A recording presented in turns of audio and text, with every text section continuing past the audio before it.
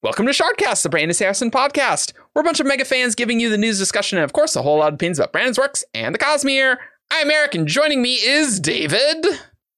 I was expecting to go last because of a comment that Eric had made earlier. I am Windrunner on the forums, the one and only Windrunner. No, see, David, it's that in Discord it goes alphabetically. In the overlay, it's totally different, and it was just set. So we're good. We're good. Oh, of course.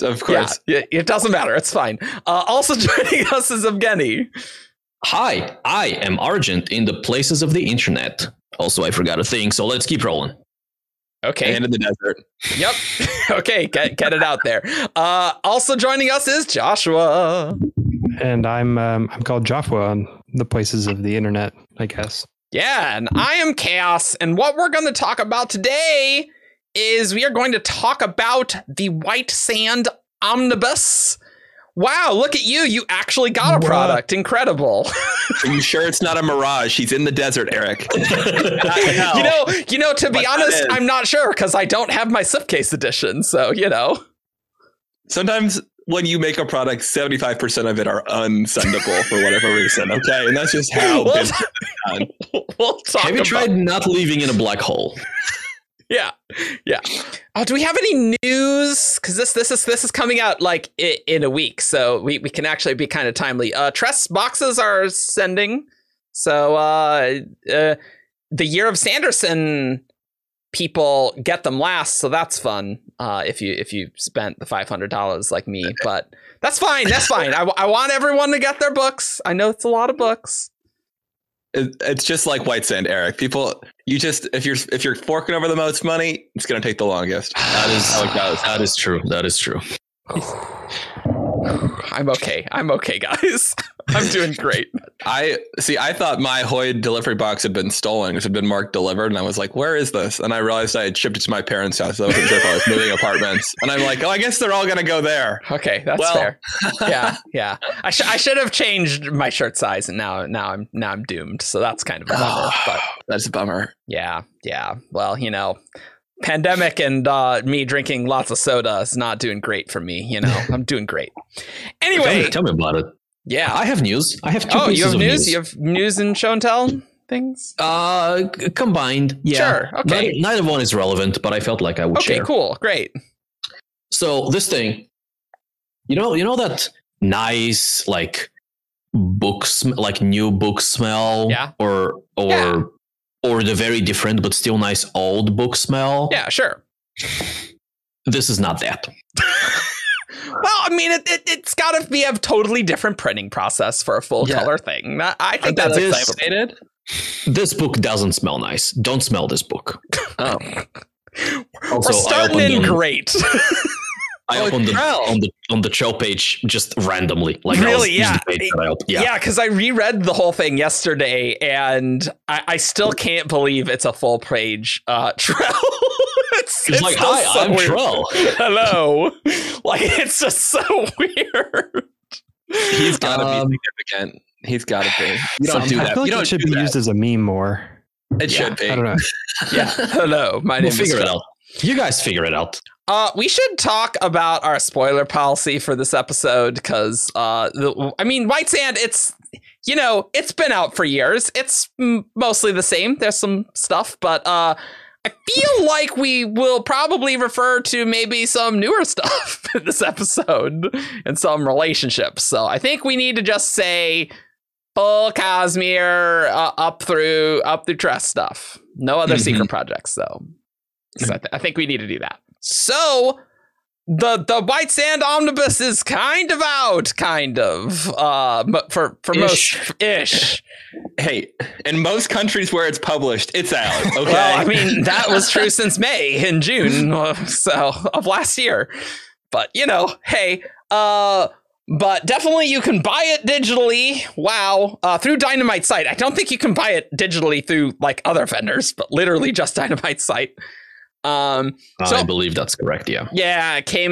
Finally got the digital ones in December. So let's talk briefly about what is in the White Sand Omnibus. What is different other than obviously it packages all 3 volumes of White Sand together. What's in it? I don't know why I thought Joff would just do this part. Like mentally, I'm just like, Sorry too, I had the thing wrong. Joff is totally gonna do this. Yep. So this is in it. Yeah, that's great. We're I just like gonna how go that page made by your page. camera worse. I like that. Okay.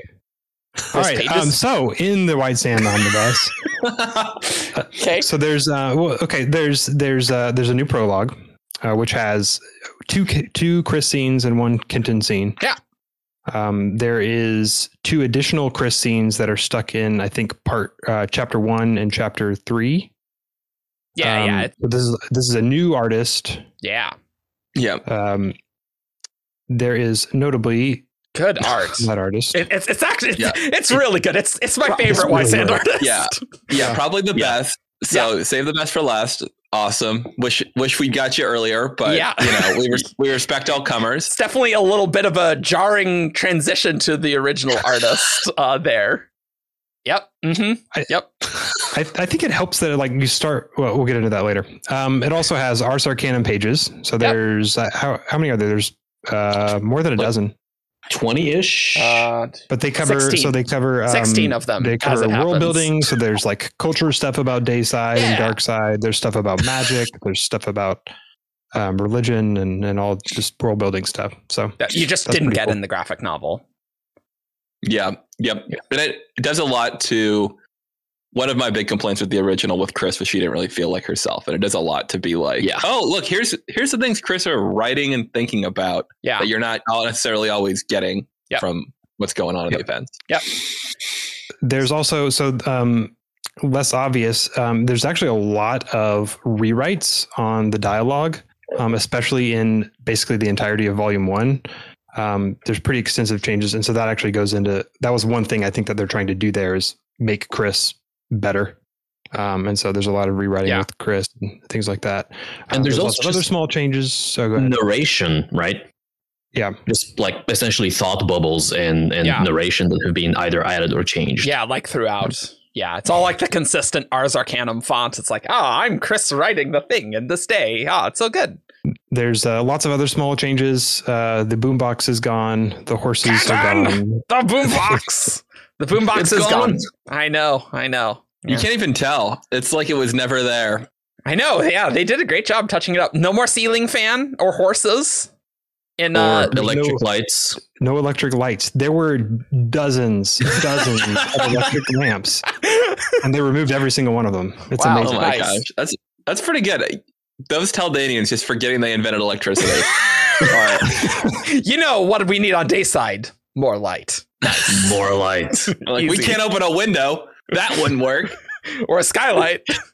Well, I think most of them were in the Dark Side district, right? In Lonzare. No, it was like in Ice's house. I remember there was like a lamp There's at some the of them, bedside table. but there were some of them in the DM. Yeah, I mean, Kenton's, I remember the ceiling fan in Kenton's dad's office. Like I remember that, and then like the assassins come in. Yeah, At least there was one in the tent. At a certain point, you're like, what? yeah. they just keep their electric radios in the tent. I always imagined that they would had a sandmaster pushing a wheel to generate electricity. You know? Making sand go. Yeah. To be fair, you could totally do that. I think you that can- was you our can have meme. Lux Engine. We've done 3 White Sand episodes, which you should definitely listen to because they're quite a trip, where we go through it in extensive detail. There's some lore changes as well, actually. Kind of. In So that, dark side magic. yeah. We got a lot of tidbits about that. Yeah, it's no longer sky colors. They are now star marks. And if you're like, wow, I don't remember this at all. Yeah, yep, you're right. That's right, listener. They were a thing that was mentioned, and now they're mentioned a little more. A little more. But with a different name. Nice. But but it's canon for now. It is canon. That's pretty exciting. This Stay is exactly tuned what I wanted from this episode of just like all the sass about this. It's really good. Stay tuned for the Slashification is dead. Slashification's Right. dead. That's right. It And- didn't make any sense. And I would like to offer a full throw defense of Slutrification in this moment, which I always kind of liked. I think that it was fun, and I enjoy being able to have a busted thing in Magic System where you can just really, really go. But it's okay. It didn't make that much sense, but yeah, I think it's the internal consistency of like how though is like the weird part. Well, and Brandon usually tries to prevent you from like breaking his magic systems that easily. He usually tries to bring in a second one and then he breaks everything as opposed to just the initial magic. It's like you can't troll cast gems, but it was kind of cool. Yeah, it was kind of fun. And we learn about good old Emperor Skathen and his star carved, and we'll talk about that. Yeah, and he's not a pirate anymore. He's de-pirated in the picture of him. Not, or is the picture even still there? I didn't see it. Yeah, they removed the original. Is it volume 2? I think so. Volume 2 or 3. It wasn't volume 1. Yeah. Oh yeah. I was like, wait, did I miss it in my reread? Or did they just remove the giant spread of Skathen? I think he's gone. He's going to be in Pirates of the Caribbean 6 instead. So. And it's just called At the Border Ocean. That's what it's called. Excellent. But they did actually make changes to the art. They rearranged and like removed a lot of art too, which I guess is worth pointing out that like so like there's panels where they've like rearranged some of the panel, like taken the art from like one panel and moved it to like a different page or a different part of the page. They've removed things like there was a picture of Emperor Skathen and they scrapped that. So there's some kind of reorganization there as well. Not an easy task for a graphic novel, I imagine. Like, that's a lot of work. I am astounded by how seamless it all, seems, right? And it feels a lot better than the original volumes, I would say. And, you can kind of tell who's John Akron and Cinder, so that's nice. That is huge. It's kind of like a recut. You can think about it like that, I think. And it's easier because you don't have to re-record dialogue. You can just write. Yeah. But yeah. Cool. Well, we're going to go all into more depth, but that's the White Sand Omnibus, like what you're getting. And honestly, considering each volume retailed for like $35, it's definitely a better deal if you've never read White Sand, If you want to buy a graphic novel, do not go buy the individual volumes. Definitely not. You absolutely should not do that. Yeah, don't do that at all. You'll spend more money for an inferior product. Yep. So absolutely. But I think talking about the business, we do need to talk about Dynamite's Indiegogo campaign on this. So let's have some background. Dynamite has never been good with White Sand release dates ever. Maybe volume 1, maybe? Because there was a release party for that one. Yeah, there was a release party. We had a date. There were signed and numbered copies available. That was almost like a regular Brandon release with no tour. A little less commotion, but yeah. Volume 2 and 3, it's release dates. I mean, granted, Amazon does make up release dates, but they did keep getting pushed back like 3-4 times each. And then I think Volume 3 just came out of nowhere. Like, we were not expecting it. Mm-hmm. Yeah. Yeah, I don't think what really got... Like, Volume 2 eventually was given a release date. I don't know that Volume 3 necessarily... There was, like, a press release or, like, any sort of pre-publication. It was very sudden. And it really... Like, I don't think there was any hype for it at all. No. Oh, no. There was no hype. No. No hype. What year did it come out? Was it the same time around Oathbringer? Seems like maybe it came out like right before Oathbringer, so nobody was really... No. Well, Volume 1 came out in 2016. So the second part was February 2018, apparently. Okay. And Volume 3 was September 2019. Huh. So we're like actually in release desert in 2019, where like there was Starsight, right, and Skyward, but like Oathbringer to Rhythm of War was, that was a bit of a break. Whereas Stormlight 4 to 5, we don't have a Cosmere Desert. here. Well, I guess we do. The White Sand Omnibus is out. We do have a Cosmere Desert, but a desert of Cosmere content. We don't. We have a lot of it. We have many Cosmere books here. Dynamite made a Indiegogo campaign in last February. So February 2022. It is February 2023, and I don't have my slipcase edition. So they said it was going to ship in June. Not great. Last year. Yeah, June of last year. Yeah, to be clear. Not the coming June. I've been totally happy with my Surface so far. Also notably, I think in Spain, they got it out in May. And other ones got it all out last summer. No problems there. I think Germany... some of them was a volume 1. Like some of them, it wasn't the whole thing, but they did get translations out. I believe at least one of the foreign editions wasn't a total. Which, like, translating all the dialogue of a thing, that takes a while. So the fact that they beat them to the punch is not great. And my understanding is Dynamite has 63 different Indiegogo campaigns, and this one was not dealt with well. I don't recommend the experience, I will say. I haven't looked closely. I think this is by far the biggest they've done. Yeah. Like, I don't think their Indiegogos usually are like this. Yeah. So what happened? Basically, they said we had the thing in February of last year. We basically got no info from February until the end of May.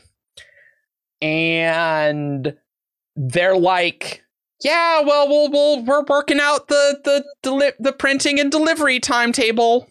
I'm like, oh, so you had none of this planned before then?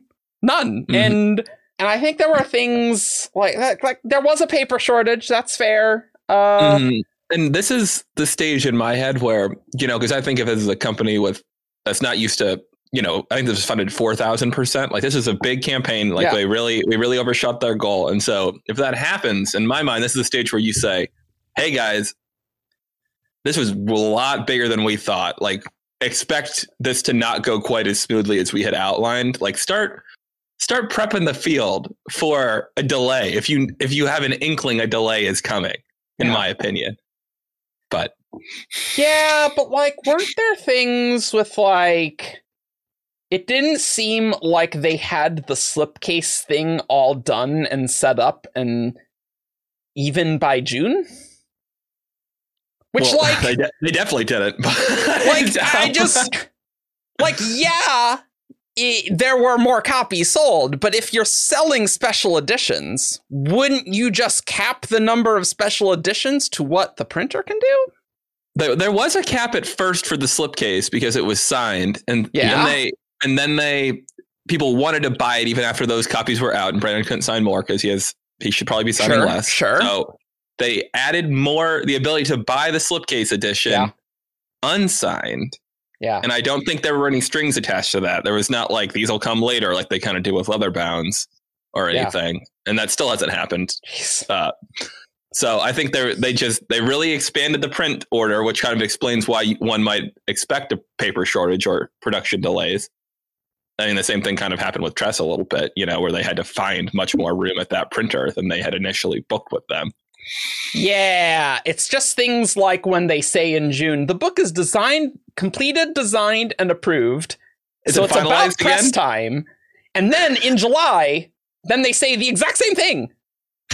We are happy to tell you that the print files have been approved by everyone and are at the printer being compiled for the print process. And we're told the most challenging part of the job is the slipcase production. So you had none of this planned. And it's just... It's not good. It's bad.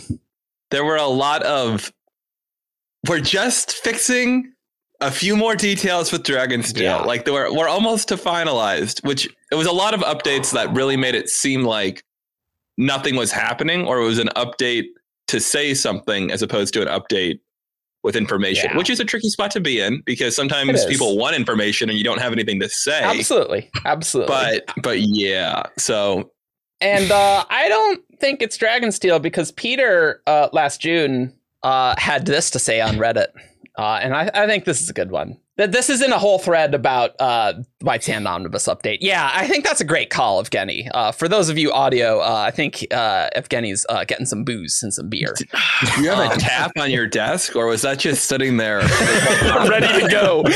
You're like, for this segment, we need this. I installed one tap just in case because I knew where this episode was gonna go. You got it in faster. There you go. So Peter says, we've been very frustrated at the speed this has been going. A year ago. So this would be June 2021, to be clear.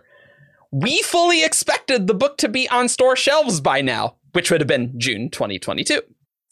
We gave them everything we believed they needed long ago, and any required tweaks after that should have taken hours, not months. Ouch! Brutal.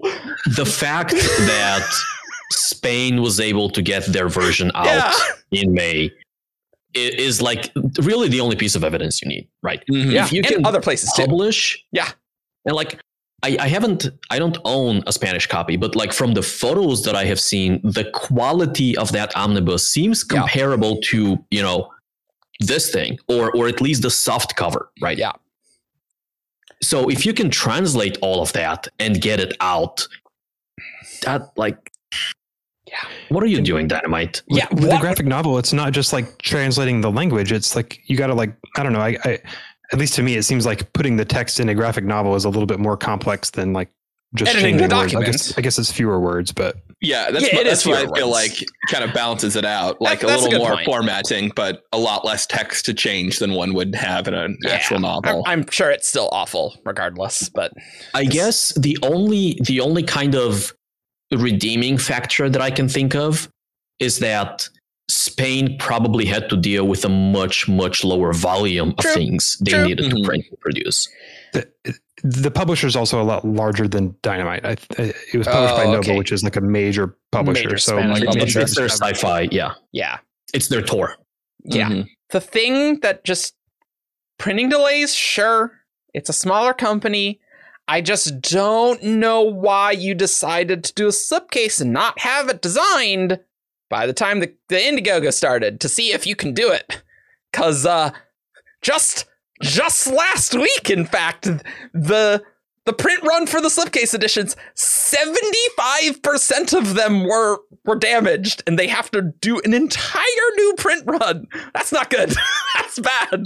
That's wild. That's wild. And okay, and I will say the cynical part of me was like, I bet they printed them all upside down because they sent them the file wrong or something. And Dynamite's now like covering their they're just like, don't worry guys, these were totally ruined. There's no way. But they post some photos and they don't look great. No. If I got it in that condition, I would not be happy. So and they definitely should take the heat and print a whole new thing of them. So they're definitely losing money on that. So good. You should definitely do that. There was just always this tone in the updates that's like, yeah, things are finally moving. And it's like, but they shouldn't you have had the contract in place to print the amount of copies you had before the Indiegogo? I don't know. Or something? I don't know. Or I feel like you'd have to budget the cost of the slipcase edition so you could make sure you set the price point at the correct level. Surely, right? Sold the copy. I don't know. But and then they were kind of like, oh yeah, they said October, then late October. We're on track for first week of December. Okay. Oh, one other thing. It's the digital. Well, yeah. First of all, the digital thing on their site said that the digital edition would be shipping at the end of August, and that was just on their listing for ever. And until the end of August when I emailed them and they're like, oh yeah, that's a mistake. Oh, great. Mm-hmm. And then the digital files got mistakenly sent out in October, I think that was. This is my favorite one because it was just so frustrating because I understand the whole point behind holding back the digital files was we want everyone to get it at the same time. Yeah. Which they executed beautifully. But so they're like, no, And like, people, myself included on the campaign, are like, can you guys put these up for sale so we can just buy a copy or maybe with a discount, trying to get something out of them. So we're not like, so we can read it and look at it if it's ready to go. And they're like, nope, we want to hold on to it. Fair enough. Sounds good. Eventually, people on Reddit and just places on the internet are like, hey, I got my digital copy. It's here. And, people on the internet are often wrong or confused. And so there's a little bit of time spent trying to like verify that this is actually the omnibus. I didn't buy Volume 3 digital and got confused. This is really it. I commented on the Indiegogo page just being like, hello, did you guys send out the copies? Did you send them out? And the response was, no, we absolutely did not. There's no way. Who's saying this? And I was like, well, I'll go look. And then the next comment was from someone who had a copy, a backer, who was like, I got mine. Here it is. And then tried to explain to me. They were like, they're supposed to go out. And I'm like, the person above you is the president saying they're not supposed to go out. So I think they're not supposed to be out. Here's two more who got them. Somebody internally mistakenly misunderstood something and sent out all the digital copies to everybody months early. But they would not be available for anybody else, backer, non-backer, to buy or purchase. Those were just out there for a while. So we really locked into the 65 digital only backers having their copies and nobody else. I think the core issue with the delays is that they didn't just bundle in the digital copy for the expensive people who bought. Like, if I didn't separately get the omnibus, like I had to separately buy that, right? It wasn't included in my $85 slipcase edition, which I feel like that should be included. Dark Eric? One, you pre-ordered it. You got both the digital and the physical. I think maybe there's a contract issue because I did see, one of the Kickstarter or Indiegogo comments were like saying, it's like, well, we can't do that because we need to send royalties for each of them. And well, maybe you should have included the digital in the contracts in the first place. I don't know. And then you could have just said when they're delayed in June, you could have sent the digital files. And then people would be like, great. Well, yeah, cool. I still get the product, but then I'll get the printed thing later. And like, that would have just gone so much better than any of this. I don't know. It's frustrating. Oh, it's definitely frustrating. And I think part of it is I just don't think that they had the PR or the communication or like the planning capabilities to execute the campaign. And I do think it makes some of Dragonsteel's Kickstarters a little more impressive in hindsight, just looking at it. You're like, you know what? They did a pretty good job for just kind of coming at this with not a lot of experience. Yeah. And the number of backers they actually managed to provide stuff for. Conspiracy theory. This was all planned by Dragonsteel so that when they did the secret project deliveries, if they made any mistakes, it would make them look better. I mean, 100%. Yeah. But I mean, the danger with that obviously is people are like, Brandon's name's on this, so now I don't want to back anything. But I know you're joking, obviously. Here, I do feel like, it could be related to Tress because they had their paper shortages or whatnot. But sure. There's been a few times where I feel like in a non sequitur way, Brandon has referenced on like a weekly update video where he's like, sometimes things just take longer than you think and there are paper delays. And I'm like, that's gotta be White Sand Omnibus, like shadow talk right there. Yeah, it's just really unfortunate. And I've never really liked the tone in their updates. It's like, this product's going to be so great, guys. It's going to be so good. It's going to be just the best product. And like, I mean, at this stage, yeah, I do want the best product, but like, you could maybe be a little more humble that it's very clear that you screwed a lot of things up in this process. I don't know. You just make an apology. That's not spin. It's not that hard. I mean, maybe it is. It's just a shame because it's actually a good product. That's the thing that annoys me. Yeah. Like, it's actually good, but now I'm like, I don't want to recommend it to anyone because it's just like, yeah, I don't know. It's really kind of a bummer in that way. But there's a bunch of cool stuff in it. Yeah. Why don't we talk about the actual product? Why don't we talk about the actual stuff? Because it is good. It is good. Mm-hmm. And let's talk about the prologue, and we'll talk about, so just some of the changes and differences with characters. And if you want to just get to the lore stuff, there'll be a timestamp where we talk about the Ars Arcanum stuff. Don't worry. But let's talk about this first. What did you guys... Lore! I know. The Aethers of lore? The Aethers of lore. Every time we talk about lore, I'm like, how do I make an Aether joke? Should I make an Aether joke? Yep. Oh, what do you guys think of the prologue? It's fantastic. Yeah. I mean, the artist help. Like, the art is the best art that they've had. I mean, it is. Yeah, it's just a subjective thing, but I feel like when the opening scene is Chris on a ship making that crossing over to Dayside, and I feel like the illustration of their first sunrise, like, it feels like you're seeing the sun for the first time. Like, it really, you could easily be like, oh, and there's the sun, and it's a little underwhelming, but no, whoever they picked, I wish I knew the name off the top of my head, knocked it out of the park. Nebetse Zitro. Thank you, Nebetse, for I think I've heard finally capturing White Sand. Yeah, because that was a moment in the prose that we just didn't get in the previous one. I think that was the prologue in the prose, I think. It's expanded a little bit. Like Chris working on the pocket watch is kind of a new component to it. Some of that stuff is kind of beyond the prologue into the first early couple chapters, but Chris's early sections of the book have been restored to this version of the graphic novel, which I felt really helped just smoothly introduce us to the characters. And so we immediately get Chris stuff, we get Kenton stuff, and so it's a very smooth read now into volume 1. So I really liked that. Actually, in the original graphic novels, Chris is almost like this side character, I think, who's just sort of there to help Kenton out. Yeah. And I feel like in the omnibus, she's a main character in her own right. And I think that this prologue establishes that really well. Like, it sets you off on the right foot to do that. Establishing her as a character and her relationships with everybody else, and making her story central to the plot as well. Mm-hmm. And she has goals and motivations and character that are all established in those first however many pages there are. Mm-hmm. I remember reading the first volume of the graphic novel, and Chris shows up kind of midway through, and I think they're together until the end or close to the end. And I remember wondering as I was reading it, like, are there going to be Chris standalone parts, or is this just become Kenton's story in this adaptation? Like, adding those early parts is really helpful. And I think it changes her introduction in the original graphic novel.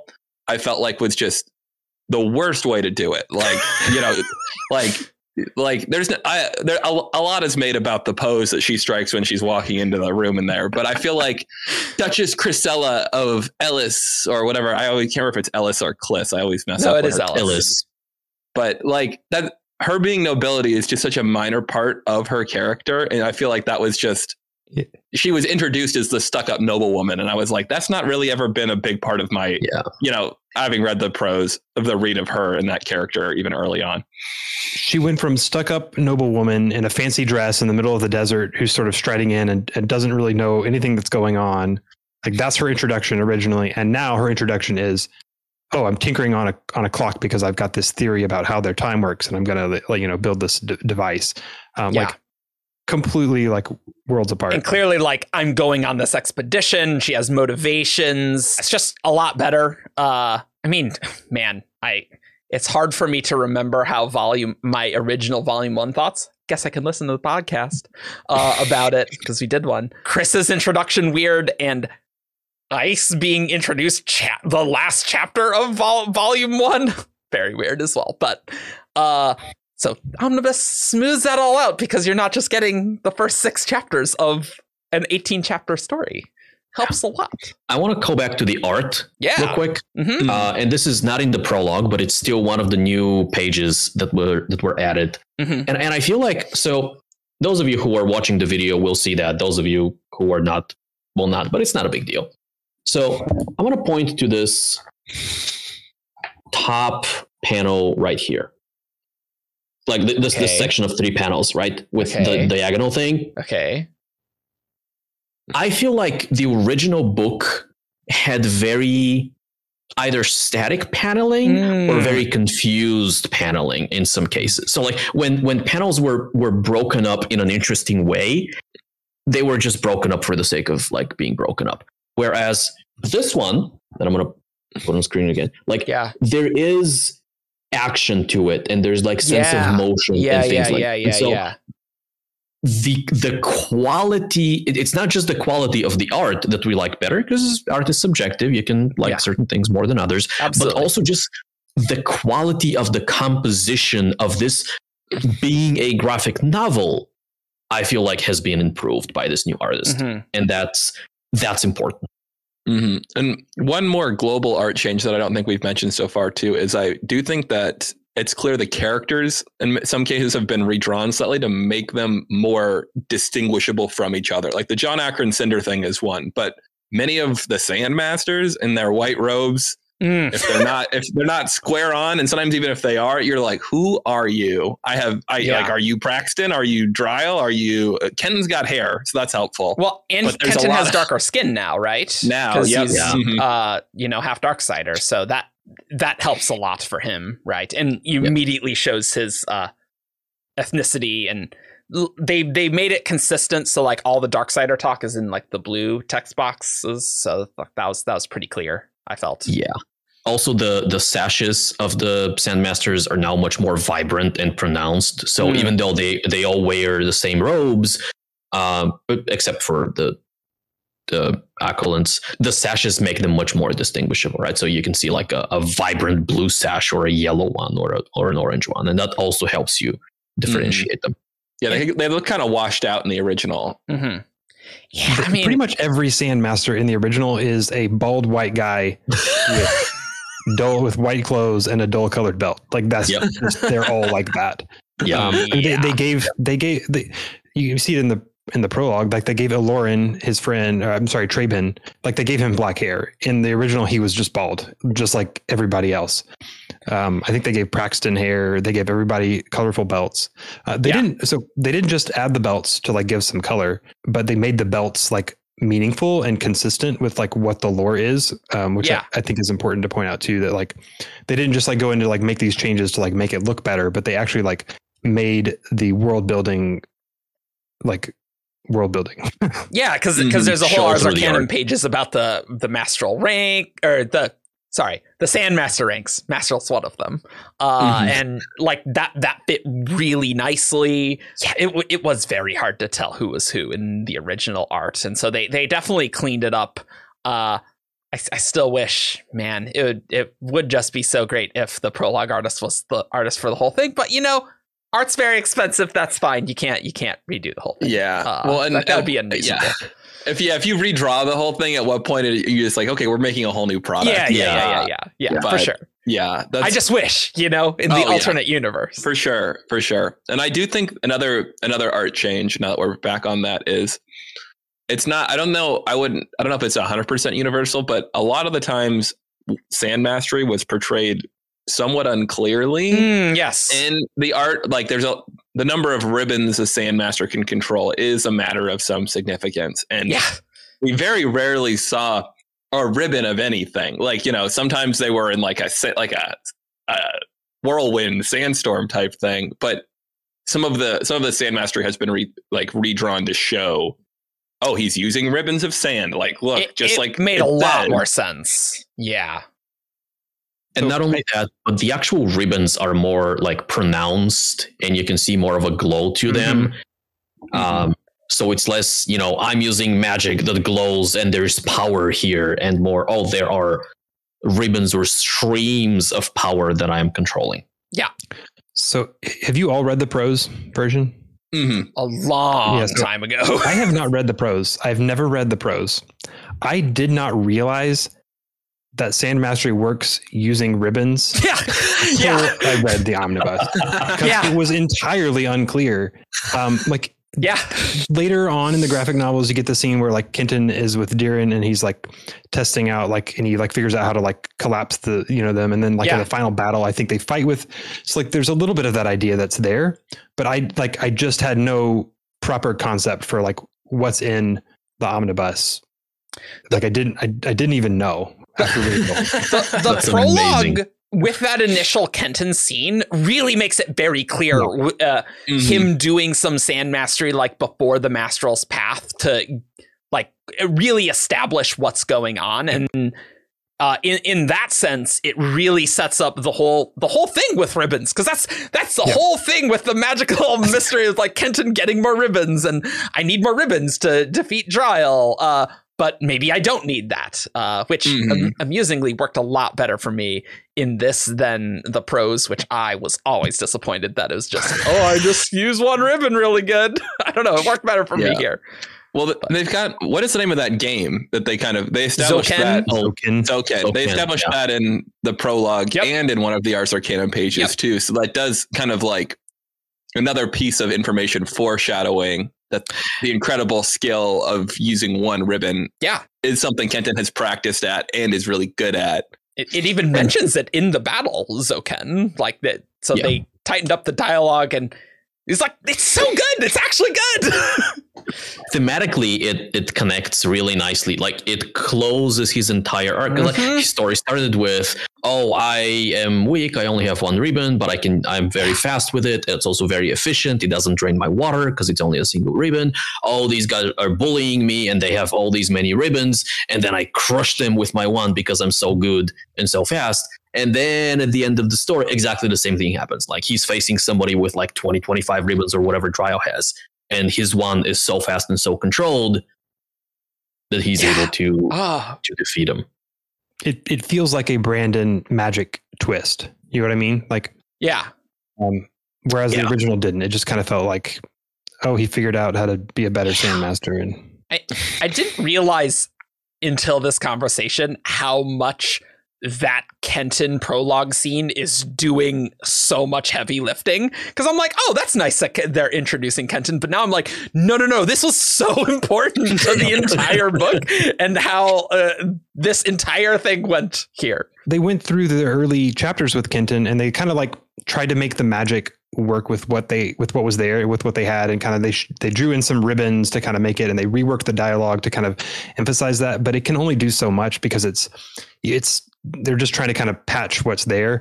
And so I think it helped to have this prologue scene to like do fresh art exactly the way they want to do it. So then when you get to the scenes that are a little bit more sketchy, it's you have that previous conception of what's supposed to be happening. I think so. And I think it also, on a character standpoint, Kenton can be a little like angry, angsty, like that, like half of his time is spent sort of like yelling, like, I'm now what my father thinks, And so it's fun. It's nice to have it like a fun Kenton scene early on too, to kind of introduce him as a guy that you like, because he's likable enough, but he's a little more sympathetic in my mind in the prologue scene here. Yeah, because he's like being bullied, and like anyone, we're all nerds here. It's like, yeah, man, like screw those guys. Those guys suck. And it's like, yeah, get them. That is immediately sympathetic, or as opposed to, no way, Dad. I'm not going to bring the boombox. No, that's not what. That's not what I'm going to do what I want. I want to go on the path. Yeah. Because when you open with that, it's just like very whiny Anakin Skywalker vibes, And like at the end of it, you're like, they had a point. Like he almost died. Like, he did. Yeah. And it did seem like Praxton was less of an asshole. He is. Yeah. Like, he's not nice, right? But it's very much like, I mean, I can give you this rank of Mastral, but no one will respect you for it. And like, I didn't want to do that, right? And he does have a point there. And he does have a point that you will die on the Mastral's Path and things. When you guys do your Cosmere Dad's tier list, you might have to do like an OG Praxton and a pro, or like a revised Praxton. You can OG Praxton is F tier. New Praxton is D tier. Yeah. maybe C tier. Maybe no. C minus. Okay. They changed some of the dialogue that comes from Praxton, but one thing that I thought was really interesting was very, very subtly, constantly in those opening chapters, he called Kenton boy. And in this one, they changed every instance of boy to son. So like, it's just like this like really simple thing to like change one word to kind of make him like, I don't know, way less terrible. And I don't remember the prose, whether he said boy or son. Like that boy could have been how the prose was, but like maybe this still makes the product better in a way, right? It doesn't hurt to remind you that he is his dad. You know, sometimes in graphic novels, it's easy to forget establishing facts when you don't have their monologue going. Yeah, I looked at my father, you know. And I felt this, like maybe the original did this okay, but it definitely felt like, oh, in a lot of ways, Kenton is just as stubborn as his dad in many ways. And like that character wise worked really nicely for me there because, yeah, I bet Praxton is very stubborn. Is like, just Kenton, why will you not listen to me? Holy crap. And Kenton's like, no, I'm just as stubborn as you, but totally the opposite, right? Yeah. His dad's like, you could be you are the least successful Lestral that we will ever make, and you could have that, but you don't want it. This goes back to another thing the prologue establishes, I think, because in the prologue sets up like his whole like wanting the Sandmasters to evolve, feeling like they're stuck and they're lazy and they're prideful, and that sets that up in the prologue that this is what Kenton wants. And so then when you get into chapter 1 and beyond, you understand that Kenton has this like purpose where he's like, he has this goal, he has this dream for what the DM should be like. Yeah. In the original, he just seems like he's just kind of stubbornly fighting against the man because because that's just what he does. Turns out having characters with overall goals helps a lot, Chris Kenton. Who would have thought? But I prefer characters that seem to be making decisions moment to moment out of pure instinct, Eric. That's you mean like Chris wanting to be a Sandmaster? that was still just the weirdest way to end volume 2. I am ready to be a Sandmaster. And like if we had known they were heading towards Bayon being able to do it and it being a thing, like, that would have been a spoiler. I mean, maybe I wouldn't have rolled my eyes so hard, but at the time I was like, okay, well, now we're doing this pointless plot. It solely because we're selling this in 3 volumes, right? Like that's the only reason it's there, right? But yeah, it is the equivalent of watching a Netflix show and seeing the pause for the credits or the commercials, and you're like, okay. It's the cliffhanger. Yeah, that's probably the part that in the omnibus still feels the weirdest. Like, another thing was going from what I really love of the prologue art to the original art. I was like, right, okay. But like you do get used to it, and surprisingly, like when we get the scenes interspersed, like it was definitely like less jarring. Which I was kind of surprised by because the art is pretty different with those added Chris things before Chris and Kenton meet, but like I didn't mind it so much actually. But definitely that first art jump was really weird. I think it helps when you go from like OG Kenton art to new Chris art. I think it helps that Chris is now being established with the new art with the prologue. And so you kind of associate that with her. And so jumping to her POV with her art feels more okay than, going from one art style in one scene to another art style in that same scene, which happens when you go from the second artist to the third artist. One thing that I kind of wonder if the new art also helps with is like there is the artist change in going into the end of volume 2 and into volume 3, right? Chapters. Yeah. What is it? Chapter 12 and then chapter 13 and beyond. It's the last chapter of. I think it's just one chapter. Yeah. I kind of wonder, like, for a new reader, if it would help to like go ahead and like from the very beginning be like, oh, here's one art style. Oh, we've already changed. That's art styles. Actually true. As opposed to 11 chapters and then the 12th one be totally different, because that definitely got a lot of people in volume 2. Like, whoa, this is very different. And it doesn't help that one chapter art was my favorite style of all of them. Even more than the prologue? Or just originally? Yeah. I thought volume 3 was a pretty good balance between those styles. It was a balance, but I still liked that one better. It was very clean. Like it was really after not being able to tell what was happening in some of the original art, it was really nice to definitely know what was happening. Just hard lines, Yeah, you were like, it did. Here's who this character is. There's where they're standing. we cut out the horse. They're now a tonk. That's good. Although, should there even be tonks? Because they're like, oh, we got to get the tonks away because the river in the water, you know. But Eric, it's fine. Eric, they're already just scaly horses anyway. So that's true. That's true. There's a strong resemblance. I love the in the new scene where Chris like spills water on her tonk's horn or whatever and melts it. Yeah, calls him Stumpy. I thought that was amazing. I couldn't tell if that was actually in the art though. Like it didn't look like it was even in the art. I think it did. I think her tonk had a Stumpy horn. I think that's from the prose too. Okay, that must have been something they brought in. Yeah. Okay. I thought it sounded familiar. Yeah. But just like the danger that Chris felt in those early chapters of just, oh, we're like probably gonna die and you need to abandon those people. Like getting Chris and Bayon's rapport really helped with the ending of just Chris thinking, oh, I think of titles and not people, which really helps with that nobility thing, David, because she doesn't, her nobility isn't a big aspect, but she doesn't read people awesomely, you know, and doesn't really understand people. And then she learns to understand. It feels like there's a lot of growth, even though she's still a very competent scientist. Like she can negotiate on behalf of Kenton and do very well at that. So we got a good character arc with Chris now. Oh yeah, and I think nobility is a part of it. It's just for me, that's like never like that would be like the third or the fourth adjective I would use for her, and it was the first thing we were given in her original introduction. Yeah, I do really like too. This is a minor thing that they brought back from the prose.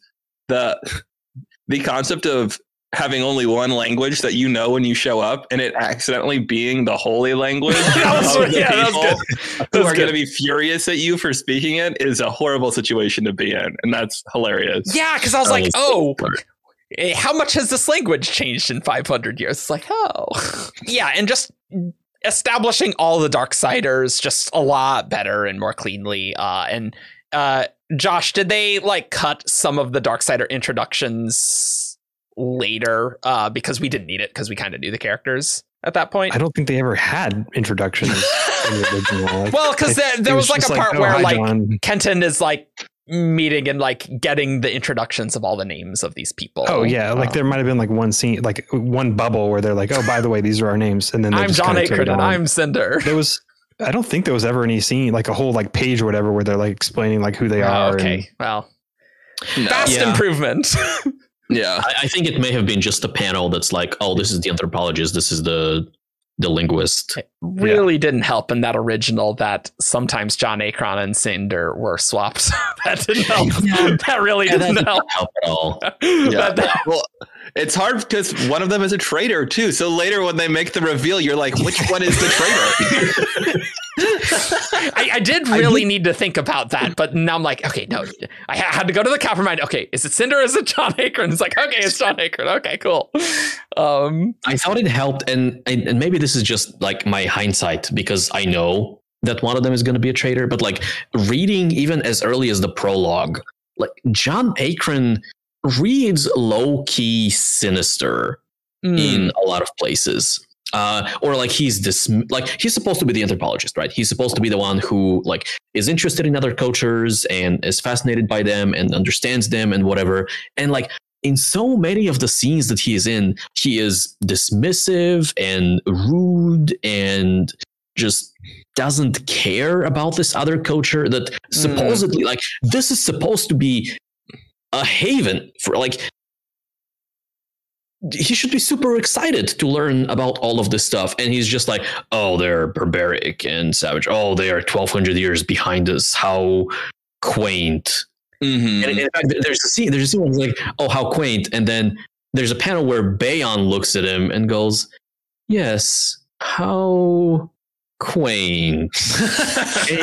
I definitely see what you're saying, but I also think they were going for some like 18th century, hey, we're going to see the other places, and hey, the anthropologists here to study are not great. So like they do that pretty well, you know? Yeah, that is a theme that was in the prose that I think comes through better too, is a lot of people making assumptions about what cultures and what technologies are superior, because they do that with with Losand and the Kurla. What is Kirstians? What's the name of the country though? Kursta. There's too many Ks. There's too many Ks, guys. Yeah. But where they make assumptions about Losand because it looks much more like their society, but they're the poorer, weaker nation, in many ways, at least in the dynamic that's developed on Day's side. Yeah, we mentioned Ice, but that internal monologue wasn't in there at all originally. Most of it was not. There's so much internal monologue that's added. Like almost every black box. That's all brand new. Oh, holy crap. That helps a lot. That helps a lot. I still think her plot line is... Maybe it's just weird that she's introduced end of volume 1, which now is part 1. So that's like the last time you can have it. And I'm like, who's Sherazon? Like, what's going on here? But like, I did eventually get into it there. But that introduction still maybe the roughest part. I don't remember in the prose.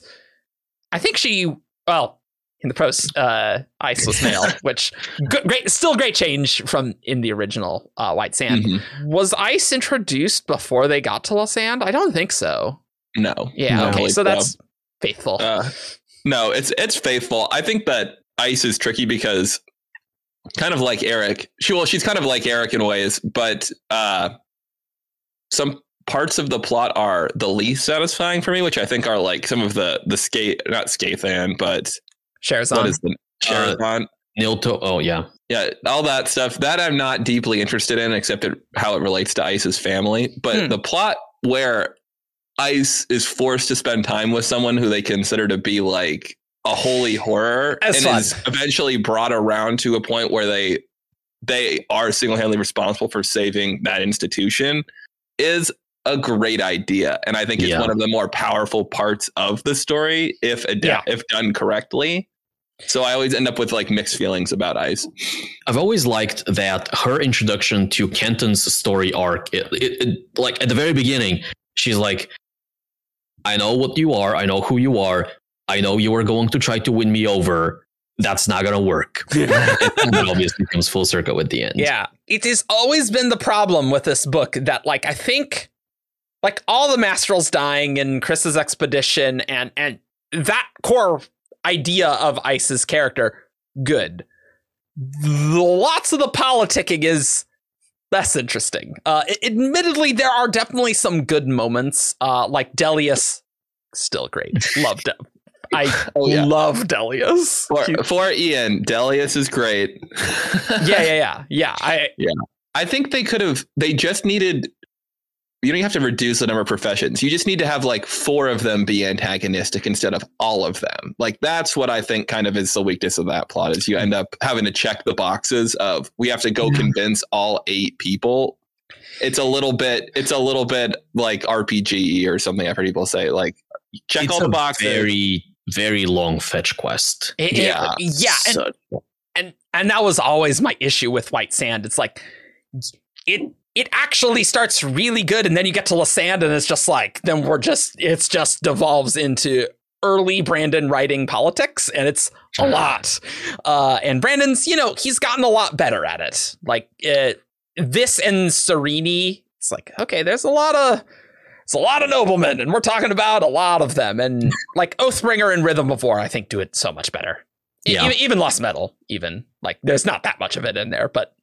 For sure. Yeah, I just don't think Brandon's politics like are rarely what I go to him for. Like that's fair. They're always plots that he's gotten to a level where I'm like they're serviceable or too enjoyable, but I'm never like, like look at it. Like it is not a Song of Ice and Fire, which in my head has a little more like the politics of that are much stronger. The political intrigue is like more of a draw, whereas this I feel like Dalinar and Oathbringer, it's more like how it's connecting with Dalinar and our main characters rather than the political intrigue itself. And the world building kind of side of it. Yeah. I'm less believing that Dalinar has done some great political maneuver. Like it's more about how he's connecting with Fen and connecting with. Yeah. Azish or Kharbranth or whatever. Yeah, that's actually a very good way to think of it. Yeah. And I was going to say, when you brought Song of Ice and Fire, I have grown to more and more dislike that style of, a lot of stuff. Especially the grimdark elements of it. Sure. But like even the politics of it are like, I understand that this is realistic for the world that it is written in, but I don't enjoy reading. Like that's not, I don't want that in my book. I want to read a book about something else. And going to Brandon, where he does less of that, and especially when he does it in the service of the characters, like the politicking is a set dressing. It's an excuse for him. And very much like his action scenes are a set dressing, right? He doesn't write action scenes for the action. He writes action scenes for like the internal state of the characters that are involved in them and how the fight changes them and how they interact with one another while they're fighting. And so I think he approaches both of these things in the same way.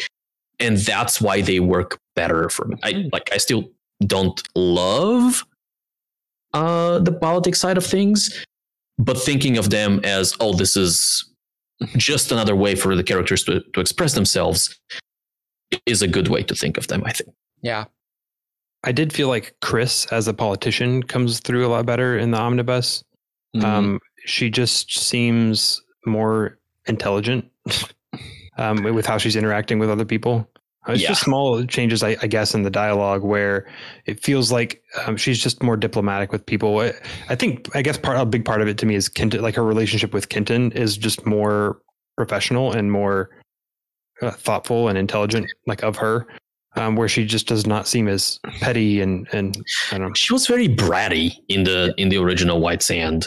Yeah, they both were. They've got a lot of bickering, which is kind of a dynamic that happens between people, but like you don't want to let it kind of color your overall impression of a character, which I think it was doing a little bit in the original prose. And I think you're exactly right, Josh, that was part of the issue of the way she was introduced as nobility. It wasn't like she was introduced as a politician or as like an expert in that way. She was introduced as a spoiled noble. Noble. And you're like, that's like nobody unless the whole plot is going to be becoming not that, that's a really tough place to start a character at. Which is just not what you want with awesome Cosmere scientist that we're going to get, right? Like that's not like you can do that. Like in a sense, Vivenna was not bratty, but very like stuck up, right? And like had a very big character arc, but it takes a lot of heavy lifting to make that work, and this didn't do that. And that was her whole character arc, whereas Chris is like not about, like her story is not about becoming less bratty. It's exactly. A lot of other things. Yeah. And every now and then she will have like a moment where she's like, because she needs to move the plot along, and just being annoying to Kenton doesn't do that. And so every now and then she used to have a moment where she's like, oh, we're now having a civil conversation and we're getting the information that we need to move things forward. Any other stuff about like the character stuff and art stuff and non-lore stuff? I remain not the most excited. I'm really excited to see where ICE is going. And I think that the fact that they added the Chris early stuff does a better job establishing Kirsta as a setting. And that's kind of where it seems like future stories, whatever form they might take, at least some of them will play out there. There was a big hook in the prose for a big plot in that country that still has not appeared in any version of a canon White Sand thing. So I'm curious if that'll still happen. But it definitely feels like reading this that it's still very much Brandon isn't intentionally like holding this back for like a big plot line where we go to see this place in depth. Same with like Darkside, right? Darkside's exactly the same way, where we know very little, like hints, but clearly we're going to get a big thing in it. Hopefully that's Hey, he's got Dan now. Dan's gonna write the White Sand novel. Isaac will probably. Yeah, speaking of Dan, I do want to stress that like a lot of this, if not all of this, was Isaac's work. Yeah. So whenever there is like new dialogue or new exposition or new world building, like I'm sure some of these things were ran by Brandon for, Cosmere-wide continuity reasons and stuff like that. But like the prose essentially of this omnibus was Isaac. And so knowing how much I like it and how much we all seem to like the changes, I am very hopeful for like any Isaac involvement in the Cosmere, whether it be Boatload of Mummies, whether it be the Arcanist, or whatever name the sequel of White Sand takes, or whatever else. That's I mean, it's a larger task, but I think Isaac definitely has the skill to perform.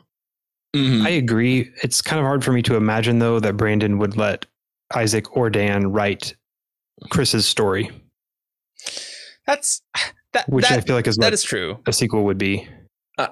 I agree, but I also, there's a part of me that feels like if Brandon was so strongly compelled to write Chris's story, that would have appeared in his plans at some point. And it's he's never really said like, you know what, like he's leaned more towards writing Aether books over doing White Sand stuff. And so to me, it feels like this is something that's falling on the periphery.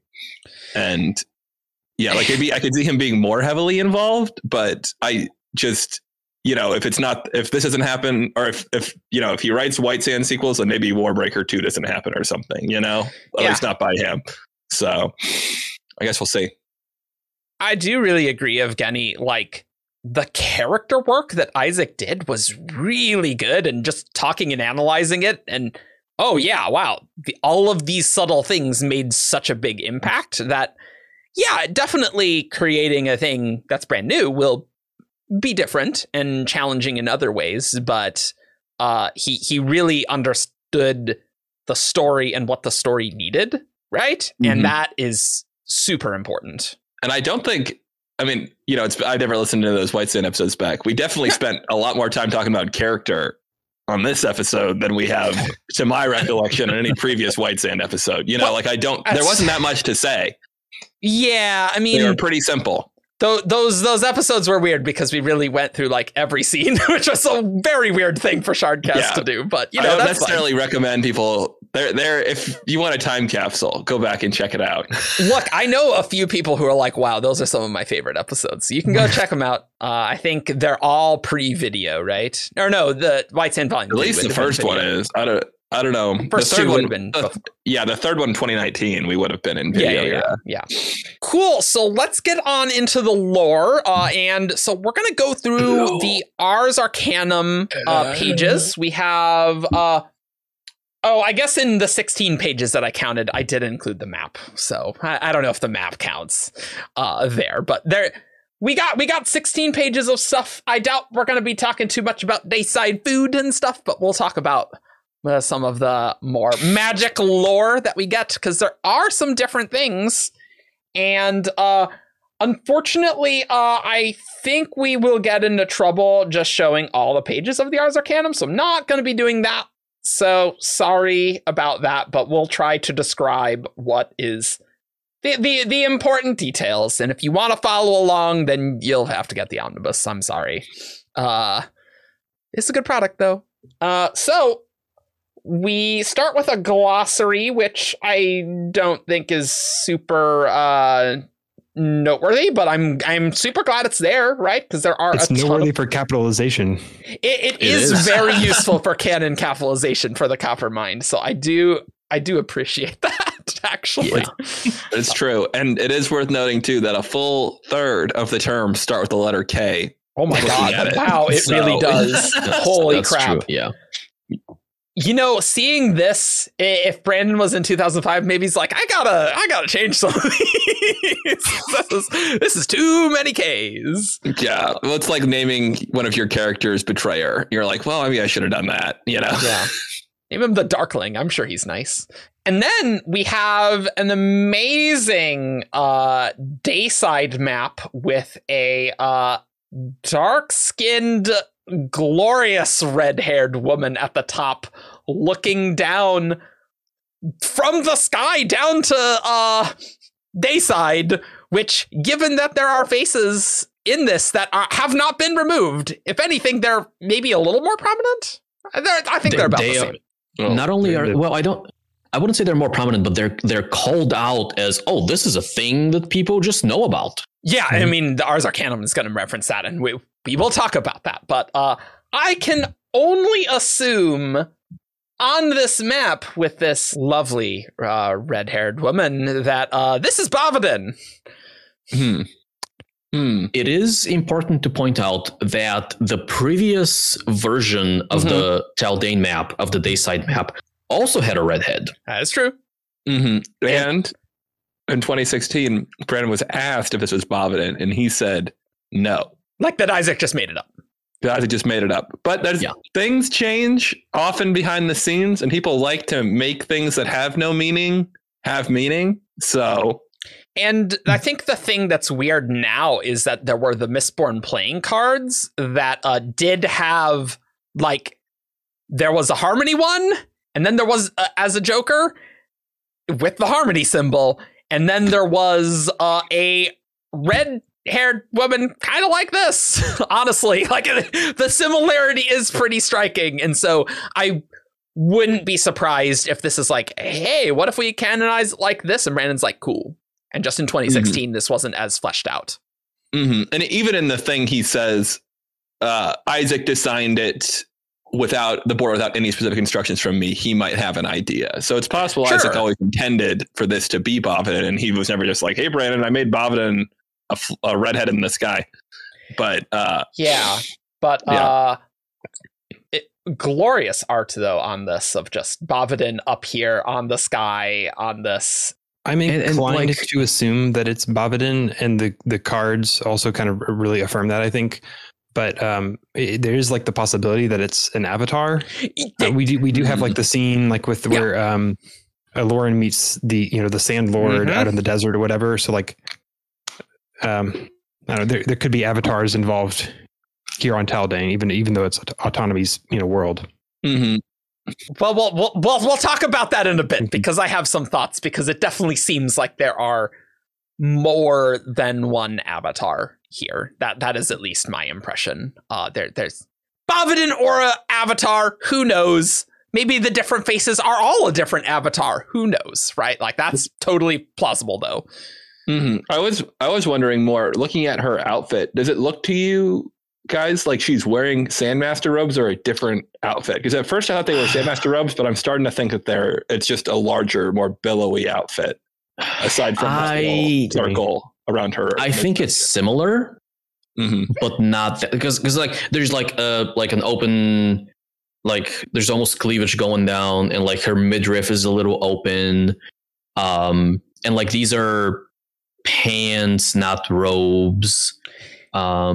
It almost billows out, almost cloud-like. So like that's what it reminds me of. Like it's white robes that I think in the art are supposed to like evoke clouds. Well, that's an interesting thought too, especially since she's so sky associated and cloudy and the sun. Who knows what's going on with Bavadin? I like the little creatures in the water too. That's cute. Oh yeah. And we should highlight as well, if you want to do any traveling in Kirsta and the Kurla, you can visit the lovely cities of Dosha Harkeen and Ish Kurlash, which are new to this version of the map. Oh, baby. They were unnamed like, so the dots are there. Oh, okay. But the cities didn't have name. And so Dosha Harkeen is where Chris first lands in on their side, and Esh Kurlash is kind of a town they pass by, and they run into some like Kurstian warriors or warrior priests, I don't remember, and they just like move on through the town. It's like, oh well, maybe we can't actually get water out of this place. Presumably there's more cities there, but I would hope so. Probably. Although they're not mapped, which is interesting. I don't know. Denka literally doesn't have a city on this. There's probably a settlement there. I would assume if it is labeled on the map. Maybe Chris made this map. She's like, these are the places I know about. To be fair, that is, well, but this does seem like an artistic representation. I don't know. I don't think Chris necessarily made the map. I don't mean personally. I was commissioning. Okay. It is notable that Kerker Dasha is so prominent in this version. So I can very much like buy the idea that this is essentially a Kurtstian map. Oh yeah, sure. It does kind of remind me a bit of in the 10th anniversary Elantris, like the map of Opalon, right? Or Cycla, and where Fjorden is massive and Arlon is like, it's super tiny. Yeah. It could be theirs, but I'd be hesitant to assume they would put Sandmasters on anything they were drawing. Yeah, that's also true. Oh, yeah, that's true. Yeah, big fans. Yeah. I don't know. Yeah, but the Sandmasters don't really believe in the Sandlord, so I'm not really sure who this person is in their lore anyway. So yeah, I wonder if this is not an in-world document, but like I don't know, they do tend to really like that these days for Cosmere art, you know. They do, but also what's his name? Jianggu, the artist who did this. Oh yeah, the one who did the Chinese stuff covers, tends by to the be way. more stylized and stylistic, right? So maybe they were just like, hey, you do your thing, right? We like your stuff. You do your thing. Don't worry about like making it diegetic or anything. It did seem like a familiar art style, so that makes sense that he did that because oh man, his art's real good. The art they added, very good. Cool. Do we want to get to astronomy? I think these are like some of the beefiest pages here on this. And this one is publicly available, so I will put it on screen, actually. So you will not be able to read any text, but you can see the pretty art here. But I will link in the description the Omnibus update thing where they do have a full-size art of this. So you can click along with this.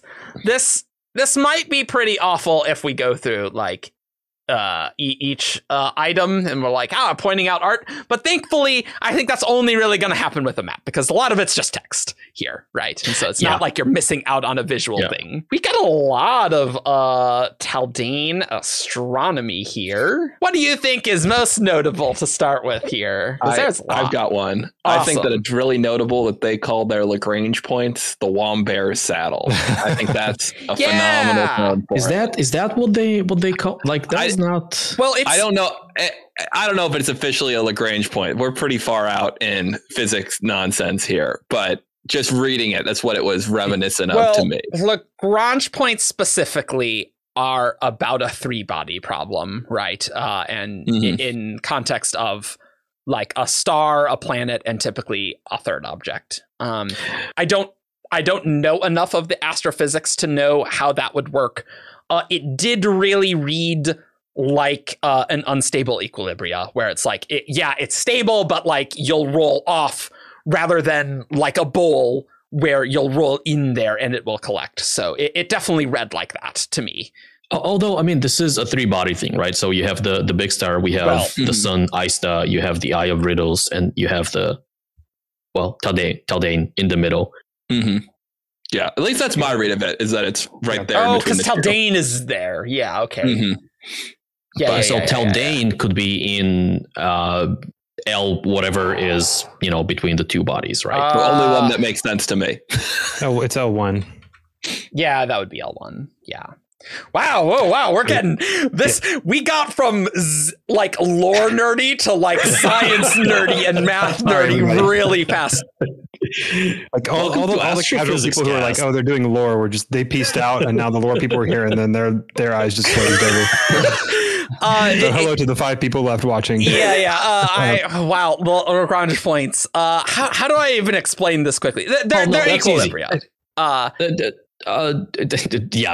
Calling them unstable equilibria really helps. Yeah. So Lagrange points. So every celestial body has a gravity, right? And Lagrange points are when you have 2 bodies, let's say the sun and the Earth. Each one of these, so let's take the Earth, has a number of specific points around it where you can plop a 3rd body, and the sum of the exact gravities of the other 2, of the sun and the Earth, make it so the 3rd one is kind of stuck there and it doesn't fall out of orbit.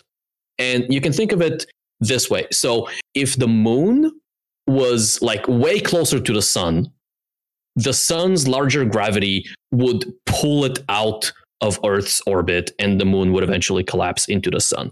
And the closer you move the moon to the Earth, the weaker the sun's pull and the stronger the Earth's pull is. And so there's a point in that line where if you plop the moon in exactly that point, the two gravities balance out and the moon is in a stable orbit in that place. And there are, depending on like how exactly you configure the three bodies, there are 5 Lagrange points that we know about? 5. Mm-hmm. Yeah, there's 5. This is one of them. This is L1, where you have big gravity on one side, little gravity on the other side, and somewhere, not in the middle, but closer to the little gravity well, you have a planet that is held in place by these two. Well, so it doesn't quite hold it in place, but it's a spot where it balances out, and so it's easy to keep it there. I think James Webb Telescope is at a Lagrange point because exactly. It's at L2, baby, and that one. Well, we don't need to go in the details, but you actually want the telescope to be at an unstable equilibrium rather than one of the stable ones where stuff collects there, because you don't want it to hit the telescope. So you actually want it there. That's interesting. Yeah. But it's important that it's unstable, because like the point here that Chris is making, right, is that there's something like autonomy is presumably keeping Taldane there. Mm-hmm. That's a lot of Shardik force to do that. And the other weird thing that is happening in the system is that the moon that orbits Taldane, Nizhda, is perpendicular to the plane that all of the Taldane is orbiting on. Oh, and that is really weird, isn't it? Without external involvement, what you would expect is, so if I don't know if we have image on screen. Or it is on screen.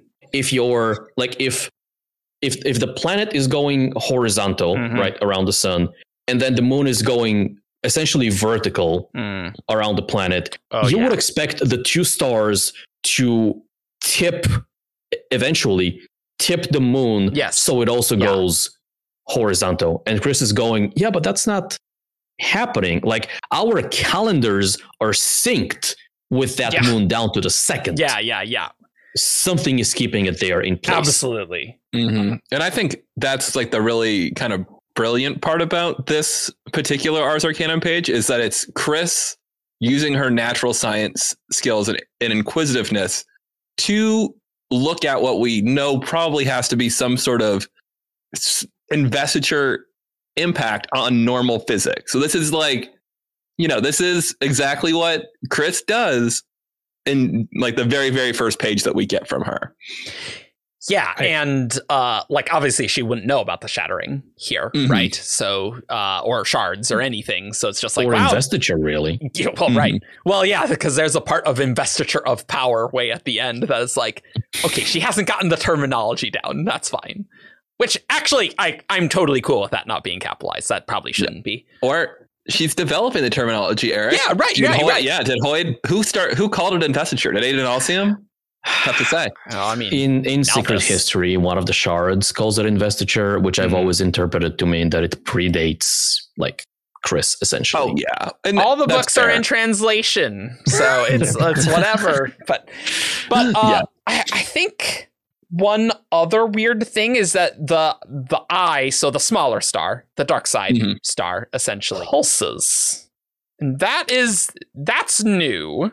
Mm-hmm. The Eye of Rydos, whoever Rydos is. So does it say the star pulses or does it say the cloud pulses? Because I think that it's the both. particulate cloud that envelops the eye on dark side pulses once every 7 days to the second. So yeah. Okay. I imagine that the star pulses and like they're just seeing like it filtered through the cloud, and so the cloud pulses. Yeah, because that must make it seem nighttime, right? That like the star is really blocked by almost all of the crap, right, around the eye, and like you can still see the have essentially a ring like Saturn, with a hole in it.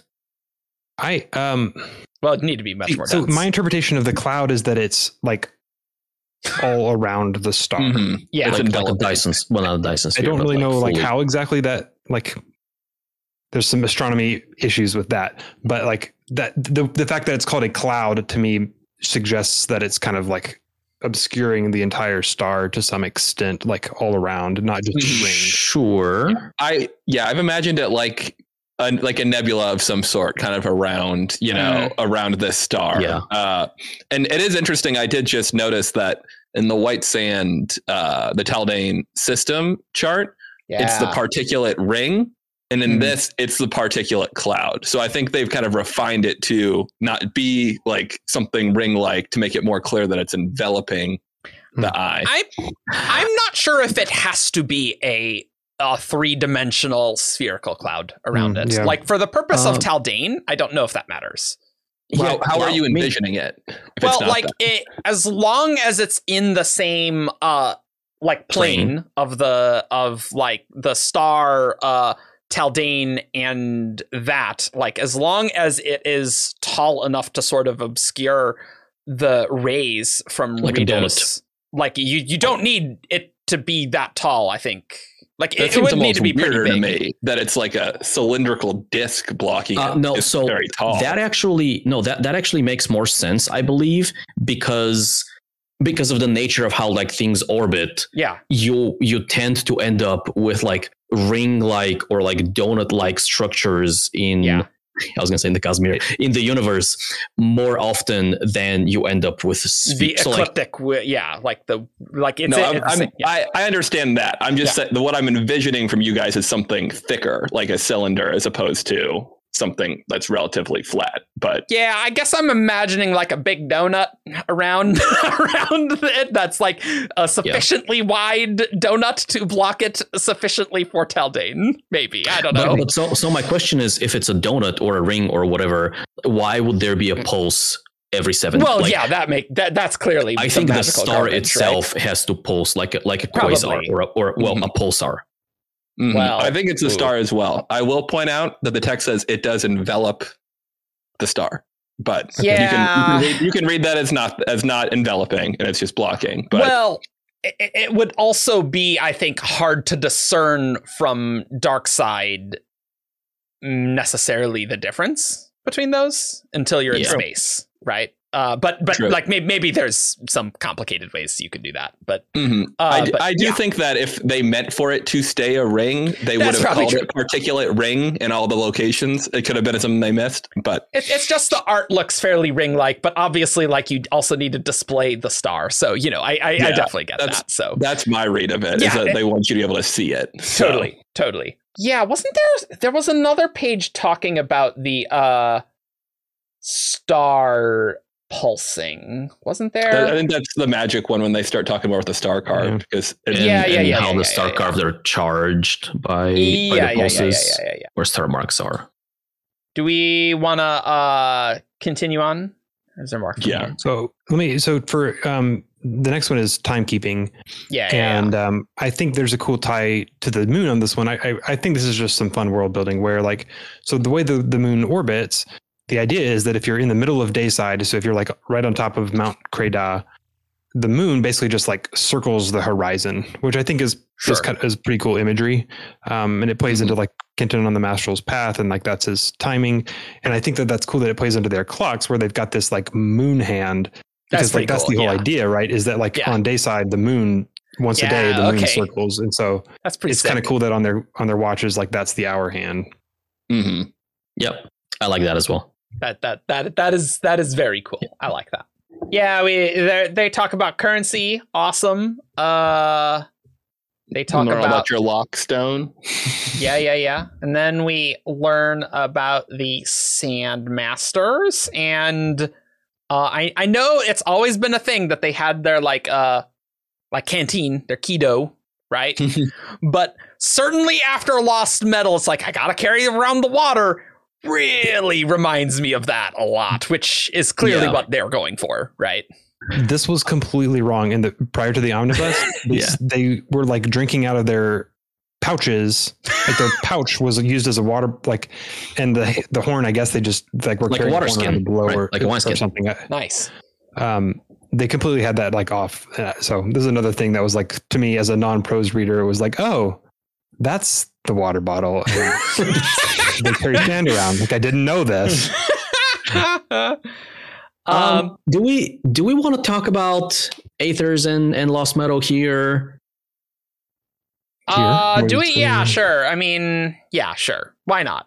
Because there is obviously the water thing is is a big connection between them. Mm-hmm.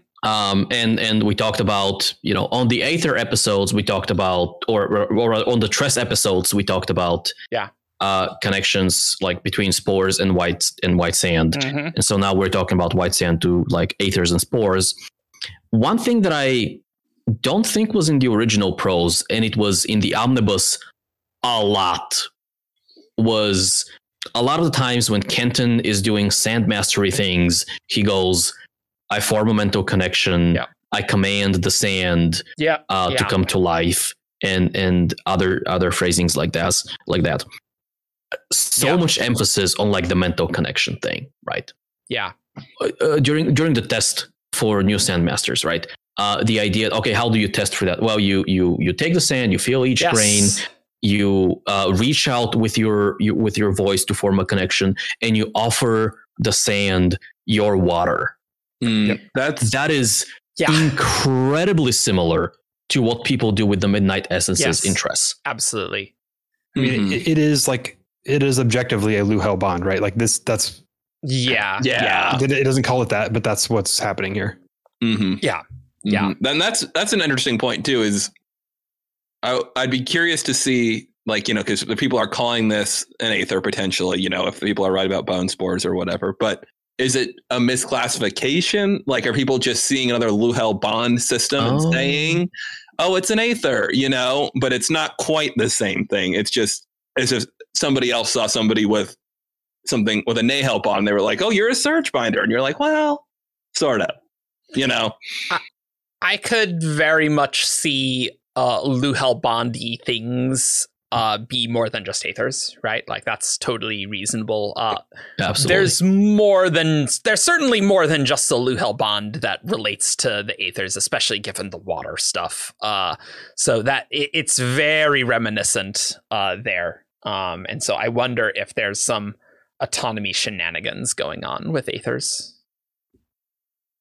I think maybe and we'll get into this more later too. My question is, okay, so what does that mean about the star carved? Like, if this is supposed to be Aethery, is everything on this planet supposed to be Aethery, or is it just Dayside? Because then we've got a 14th Aether. Is that or a not? I don't really know. Yeah. But we are never told that dark side magic has anything to do with water, which is notable, right? But Chris doesn't know anything about the dark side magic aside from that it's related to the Eye of Rydos, and that recharges something for them. That's what we learn here. It recharges the star marks, and she says that some people can actually harness this power. Some very few people can harness. Yeah. We'll definitely talk about those, at least what little things we know. It's very interesting because I feel like she doesn't know a lot about the star carves specifically, but it typically, I would imagine, like on a planet, there's typically some sort of constant theme, and maybe in Taldain there's like each half is more dualistic, and so it's not like one more consistent theme, because Taldain, we got these two halves and it's very distinct, but I would expect there to be some similarities, right? Like, otherwise that would just be weird. There's the idea of like the star recharges power on that side, which could be strong enough of a theme. Yeah, I would imagine that water is somehow necessary, but it's very hard to say there. To me, it feels like if water was involved, then Chris's notes would have said something. Maybe she just doesn't. If she knew, but she knows some things. Like, she knows some basic things about the fact that she knows that they're charged by the star pulsing. Makes me feel like she should know if water is... Well, so she knows that star marks are recharged by the star, and it seems like everyone on Darkseid has star marks, which, like, I don't know how much of this is official canon, how much of this is like Brandon just randomly talking about things. But I've always imagined star marks, or formerly sky colors, as essentially like neon tattoos or neon marks that people have on their skin. Yeah. That everyone does, right? And then some select few on dark side, much like some select few on day side, can utilize this power and do things. And so on dark side, that's the Star Carved. On day side, that's the Sandmasters. I think you're right on about the tattoo thing. I think there's people have some sort of visible markings on their skin that's only visible under the light of dark side. The Eye of Ritos. Yeah. Yeah, agreed. Yeah, I think that makes a lot of sense. That means we don't even know what Chris looks like, everybody. We have no idea. That's true. Yeah. Is it as simple as like ultraviolet? Is it UV light that makes? I essentially think that's what it is. Yeah. Or it's, although they are, or it's invested colors. UV light. You know, invested UV light. Nice. Or like light going off of like a void light sphere or something. Some thing like that. They are different colors. There's 7 colors. We might be getting too into Star Carve, or we're getting pulled in that direction. I mean, look, the Eye of Ritos it pulls us like it pulls Taldane. Not very strongly because it's a small star. Well, but it, at least autonomy is moving it. You know, Eye of Ritos. Cool. Well, let's table that, and we'll talk about star things. Yeah. A little later. Yeah. There's a page on Sandmasters, which was that whole tangent. You don't want to talk about the Sandlings? I do want to talk about the Sandlings. It's very interesting that they have gas blood, and the Omnibus definitely makes it clear that they're feeding off the investiture that's on the sand. Or sorry, that the lichen is charged with that investiture, and they're eating that, right? They're eating the lichen, yeah. And there is, I don't know if it was this page or another one where, it was just in the actual novel, graphic novel, where Chris is like, when a sandling processes white sand, it comes out to the other end as just normal sand, just like the sand that we have in Elise. Which reads like, they are eating the lichen, right? It is the lichen that makes the sand either white or black. And then if you strip off the lichen, you are left with normal, sand, silicates, and things like that. Mundane sand. Yep. I think sand. Yeah, I think that one thing that this page does too, I think a Markin looks a lot like a Chasm Fiend. I don't know I don't understand how there could be any sort of evolutionary connection there, because Chasm Fiends don't have gas blood. And that seems like that must have been a pretty early divergence. Convergent evolution, it all converges to crabs. Although, actually, carcinization is that, right? So that is the thing, That's a big one. But okay, here's the thing that really, this is almost more than anything kind of makes me feel about, reminds me of Lumar and the Aether stuff, is it's just talking about all the life that exists within the ecosystem, the complex ecosystem. There's a complex ecosystem on Lumar as well, and we get to see a little bit on Taldane actually. This complex ecosystem. So it did remind me of that. Yeah. If anybody's got any Aether questions, ask Brandon how similar the ecosystem on Taldane is to the complex ecosystems beneath the Spore Seas. It would be cool if there's some animals that live on the Spore Seas that live in the ocean, that even in the seas, right, that don't have any water in them, that are similar to because they're water based either. See, I bet you could. We're like, we got the Lumar invasive species. We gotta it's the desert planet version of the spotted lanternfly or whatever. You gotta just kill them if you see them. There was a moment when I was reading sections of the omnibus in preparation for this episode, when I was like, the Kurla is an awful lot like a Spore Sea. In many respects, They're fortunate they don't have anything creating a violent fluidization effect down below. That'd be terrible. Because putting the water on the sand doesn't cause that explosive reaction Not to the extent, but it does release. Oh, because that's where we get that like the mother of pearl, all the colors, right? That's when Chris puts water on us. Yeah. It's just you don't notice it in the daylight. Basically. Yeah. One more thing I want to bring attention to on this page before we move on is what's got to be an offhanded mention by Chris, but there's a lot of offhanded mentions in this book. Yes. Where she says, in the quote unquote desert, a person's autonomy is restricted to this one area. Yeah. There are quite a few autonomy theme or autonomy, independence. Yeah. I see what you're doing there, Isaac. 100%. It's perhaps it's a little heavy-handed to the well-versed Casimir scholar, but it's cute. Is it okay? Is it more heavy-handed than the multiple enormous sky faces? like at least there, like I know in like volume 3 there was like an autonomy that was bolded in like a dialogue box as well. There's one place where Lord Wright, who's that? That's the Lord Artisan or whoever it is. Somebody makes a comment about the Akar being a threat to Lassan's autonomy. Yeah. Arik makes a comment at some point about Kenton, something about his autonomy as well. So like, it's kind of in the language of Dayside, I feel like.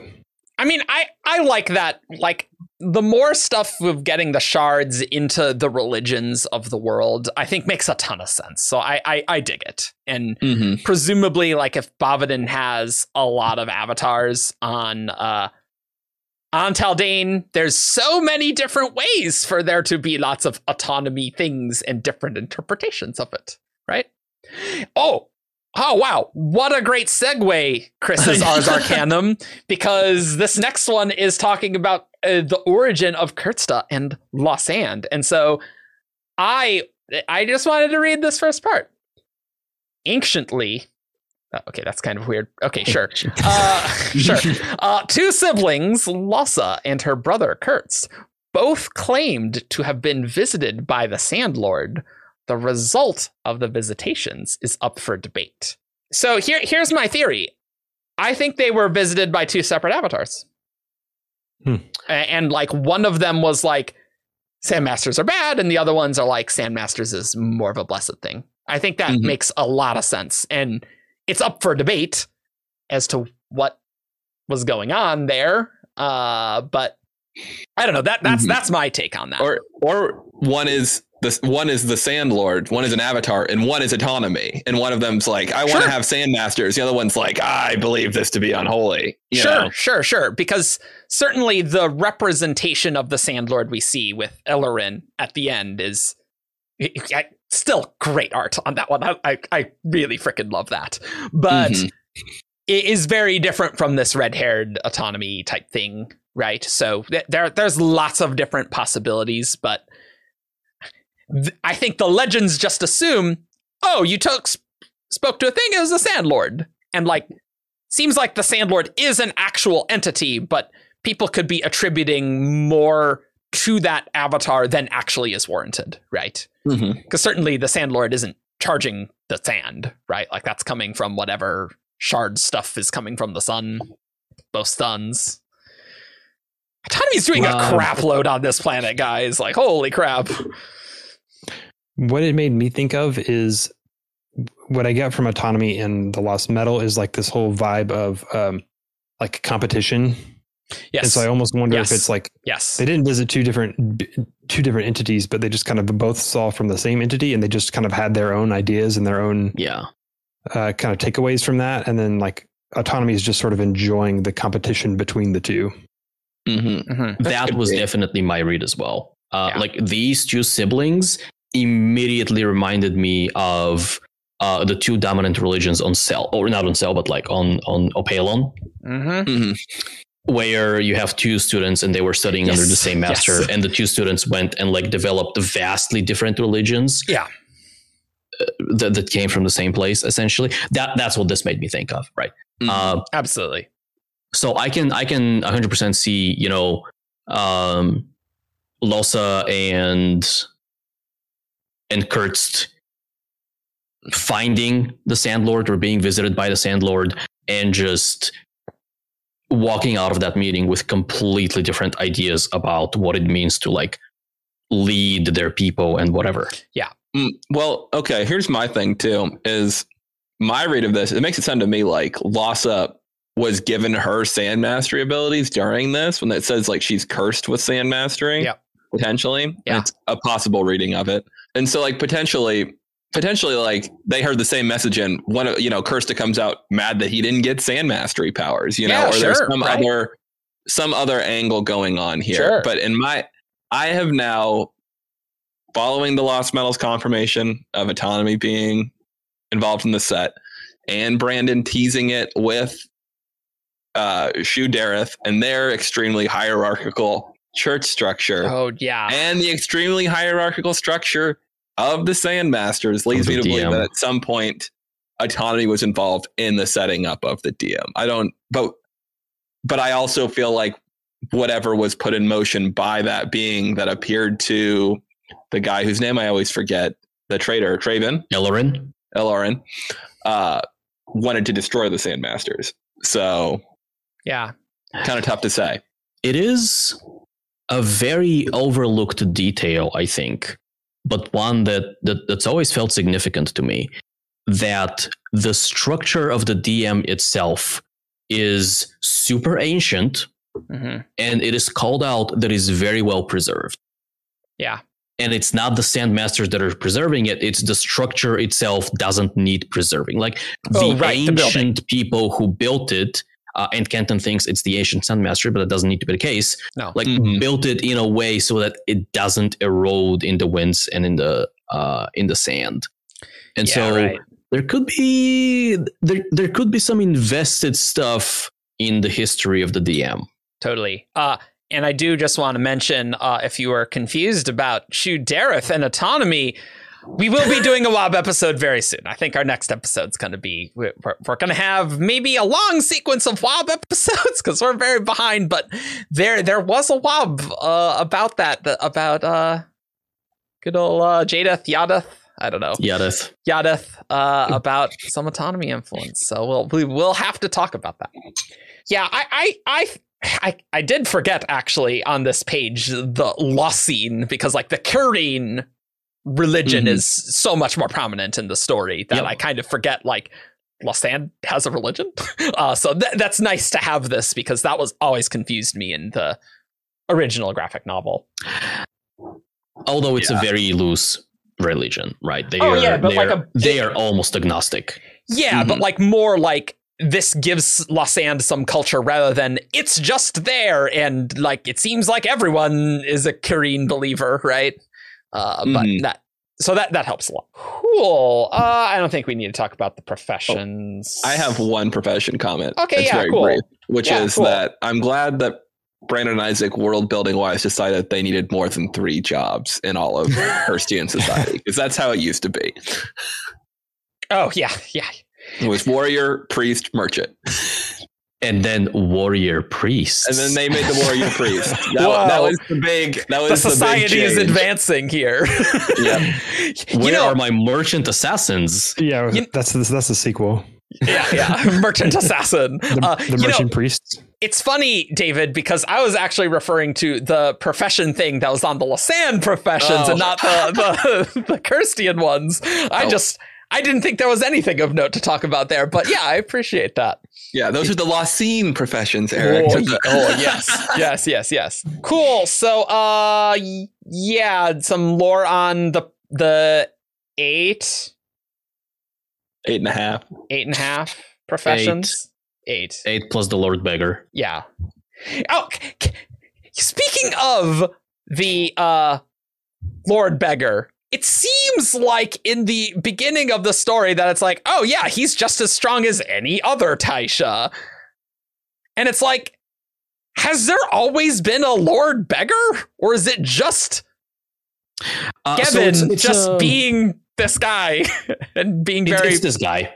It's just like it's an honorary. Oh, this person who doesn't hold an official position is so influential in the country that we just informally recognize him as, oh, this is someone whose opinion we should check with when we do things. Well, and I don't even know if I would go that far. Like, I think it's more them saying this guy has as much influence as a Taisha, but the Taisha Council will not come to the Lord Beggar with an issue unless except for maybe through like unofficial channels. But I do think that this is something that Gavin started. Like, it's not a Dread Pirate Robert situation where there was a previous Lord Beggar. Agreed. Yeah. Cool. I don't think there's anything else notable on this Lasan Professions page, right? Like, it's all sort of really. like cool background. It's nice world building to have. Yeah. Just great. It is. Great to have. We just don't need to analyze it. Yep.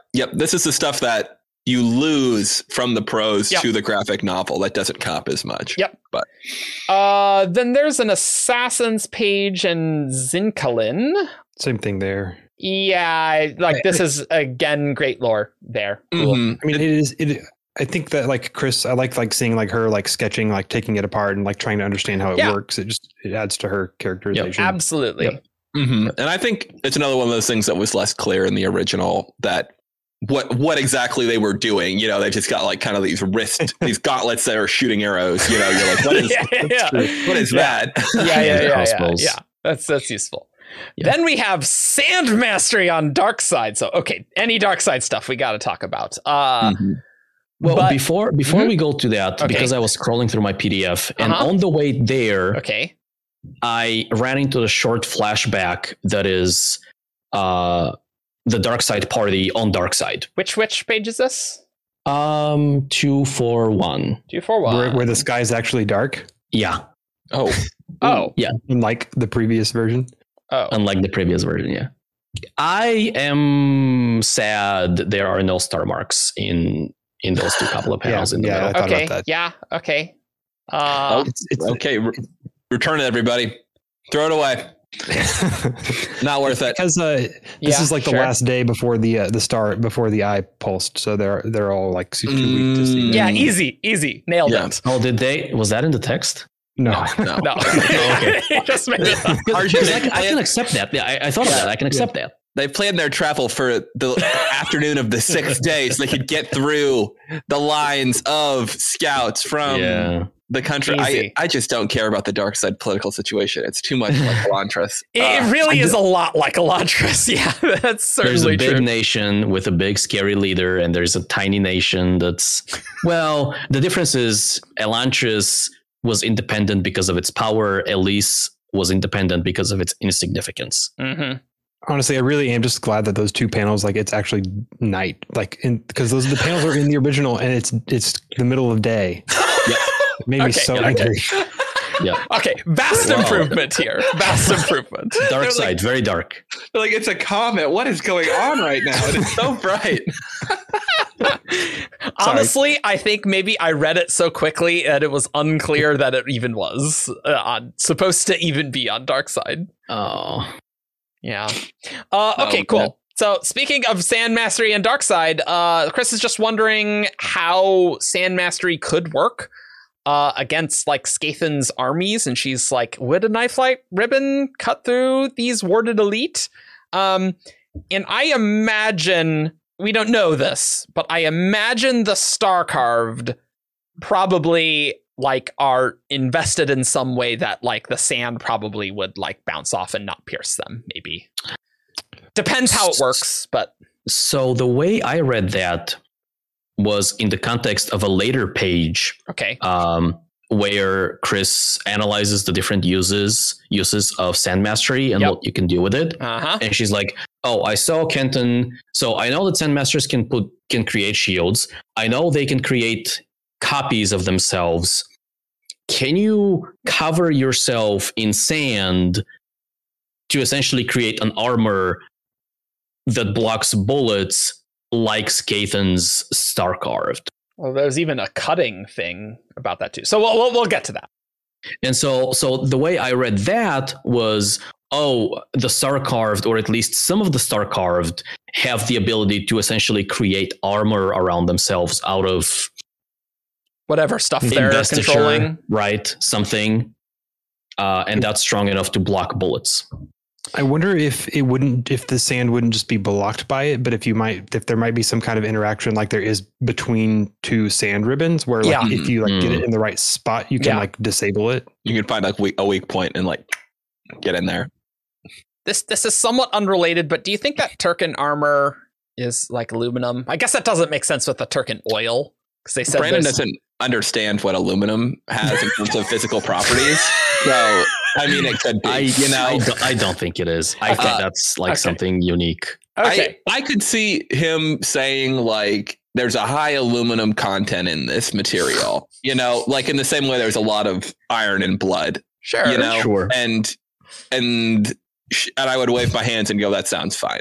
But sure, it could be something that kills the lichen instead of like directly affecting the investiture. Maybe.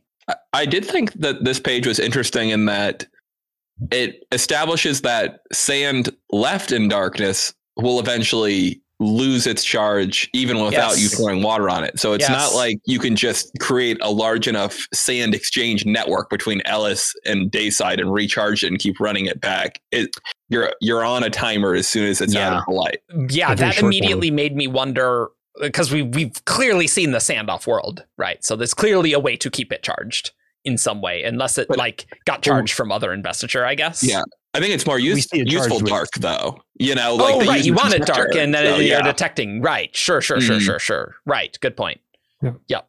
We saw it directly charged with Stormlight. Spren. Nearby illusions on Shalon's case. I guess it's that's a good point. You want it dark and it turn it white as a detection thing. Sure. And also mad respect to Chris for successfully setting up a control for her experiments here. Good job. Nice. Yeah. I want to talk about this because I don't understand exactly what's happening here. Okay. Yeah. What is going on here? So she's conducting two experiments essentially, right? One of them is how long does it take for depleted sand to get charged, and the other one is how long does it take for charged sand to get depleted.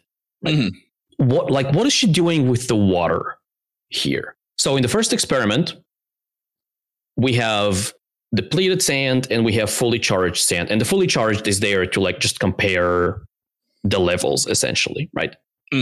So she's putting the black sand, exposing it to the sun, and putting water on it. The water, from my read of this, the water marker just lets you know was water applied to this sand at the start of the test. Yeah. And so then she's wetting the sand, turning it black, and then leaving it out in the sun to see how long it takes to turn white. So it's just telling you, okay, the test sand was exposed to water, control was without. Test sand was exposed to water, the control was without on each of those. Okay, so let's go back to let's look at the first one. So she has black sand, she's putting water on it and putting it in the sun. Yep. And that's charging in 4 hours. Yeah. Most black sand, most mastered sand on Dayside doesn't get the water treatment, right? But she's simulating sand being used by sand masters with water instead of using sand that's been used and then discharged by a sandmaster. She's just skipping. She doesn't need a sandmaster for this. She's using the water to make it black in the first place. Yeah. She took some white sand. She poured some water on it to turn it black, and then that's her black sand she's working. Okay. Okay. I do think that the rightmost experiment, it would make more sense to flip the test and the control label on those columns. I think that's a little confusing, but but other than that, I think it does make sense. Yeah, I mean, presumably in this case, you're just saying the treatment is like the water, right? And so she's just trying to, okay. I am on the first test. I'm assuming that she like wet the sand to turn it black, and then she like dried it indoors or somewhere not in the sun, so that it's dry. Because otherwise, there's this question of like, is it just staying black because it? Because does the water vanish though? If you don't fully saturate it, does it just gone like it does with regular stuff. Like you might end up with dry black sand if you don't pour too much. It might be. Like I imagine there's some absorption that the water is being expended, right? You probably have to dry it a little bit though. Like, I mean, I'd be surprised if it was 100% efficient. She probably wouldn't get the exact correct proportion, right, to expend it. Right? Yeah. Right. I wonder if it would which is fine. If it would keep reigniting and then it would charge and then it would discharge if you didn't dry it properly. Okay. This is an extremely nerdy episode. Well, okay, it's about the Cosmere scientist, Eric. I love it. I'm just like, wow, this is like, I knew we would go through the lore, but I'm like, wow. Because the reason I bring this up is because originally when I was reading this, I was like, she has 2 variables she is measuring here, like, because I thought she's putting water on the black sand and like, so she's measuring the effects of water while also measuring the effects of sunlight. Mm-hmm. But I can get behind the idea that, the water is there to just drain the investiture of the sand, like to bring it to zero. Yeah, that's my read of it. It's easier than asking Kenton, hey, Kenton, come over here and use exactly 5 grams of sand and discharge it and put it right here. Kenton's known for doing his these precision experiments in her in Lon Zare or whatever. So you are so much better with these terms. I cannot hang on to any of the terms in my brain. Look, so just at some point, arrows at the letter K, and you'll probably get there. Statistically speaking, K and L. Yeah, no, there are similarities that at some point clicked for me. So like the city where they are is Kezare. When they refer to like Darksider people, I think they call them Lonsha. And so the Darkside district of Kezare is Lo Zare. And so like there's some like K and Kar and things like that are Daysidey and Sun things, and then Lo, Lon are Darksidey things. Yep. I wonder if at the very least it will be useful for usage against the dynasty to just have some of the dark sand to be charged by their investiture use, and so you can detect them easily, like we see on other planets, right? For like sure. that could be a usage. It's definitely not the usage that Chris is hoping for, right? Mm-hmm. I wonder what the range is. You know, like you want it to work as a detector, not like before a star from 20 feet away. I guess here's the thing: like lots of different investiture charges the sand. So, like, and we know this. So why wouldn't the Darkside Sun charge the sand? But maybe just Sandmasters couldn't use it. Maybe.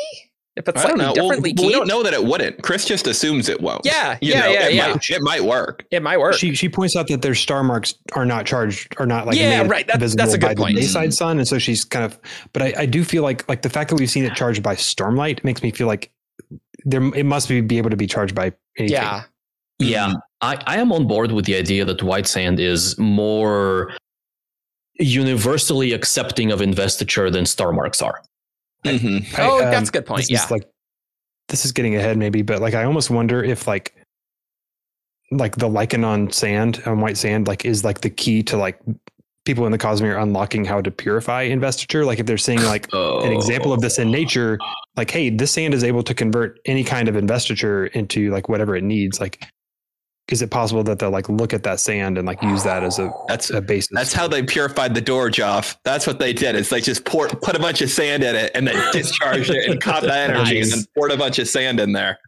And then they like diluted it. It's an interesting idea. I think it's a neat idea. Yeah. I don't know if like I think the difference to me is maybe the sand will look white and it will be invested, right? But I don't think that automatically means that anyone can like get to it, right? Like I think it's easily just as plausible that like if Kenton was on Roshar when the sand was charged, that maybe he could not master the white sand charged with Stormlight. It's hard to say because Brandon had that one weird thing where he was like saying like, yeah, you could catch Taldaean Sun and gems and a Radiant could use it. But then you're like, but they can't use Void Light. or Lifeline, but they can use off-world autonomy light. Yeah, so he did say he said that Radiance could use white sand, right? Is that what he said? He said that Radiance could use the Taldane light caught in a gem. Yeah, I believe was what it was. Which I would fight him on if I was in front of him. I think that's him not. It's the standard. What if you did these 5 things? What would be the effect of combining these 5 things? And Brandon's like, I think this, I guess. Yeah, Brandon's like, I haven't thought of a cool story I want to tell where that happened, so I have no idea. Yeah. Yeah. Cool. Let's go to the next one. Sand Mastery Star Marks connection. Okay, yeah, that's kind of what we were just talking about. Camera Obscura one, or starting to. Yeah. Oh, this one is bizarre. That's what it was called. This one's so bizarre. Yeah. I gotta admit, this is probably one of the pieces of art that I'm like, there's a face there? There is a face. It's in the bottom left corner. Yeah, I love it. It's upside down. That's intended. Oh, it's mostly wow. I'm not a very mostly the DM, but there's a face up there. I was like, are these supposed to be like bony teeth? I'm like so confused. And like, I just did not see the face. So no, that's the upside down DM. This is page 291 in there, 292 in the PDF. But yeah, so there is. Oh, I can like show people. Okay, let's explain what's happening here. She's like putting a tiny hole above darkened sand, right? I don't think it's as clear as one might hope to the audience. No, this camera holds. That's what this page is. I'm not showing it. Yeah. Oh, okay. Yeah.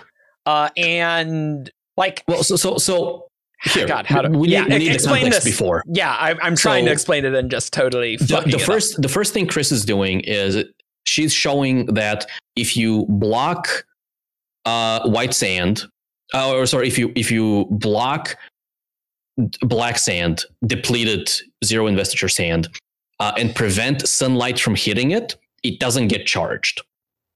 That's the first 2 experiments she's doing. She's blocking. She has a circle of black sand. She's blocking half.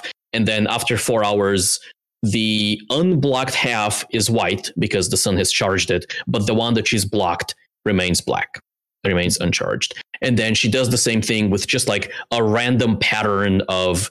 So she's not blocking half and half. She's blocking a pattern on that. And that paints almost like a smiley face on the black sand.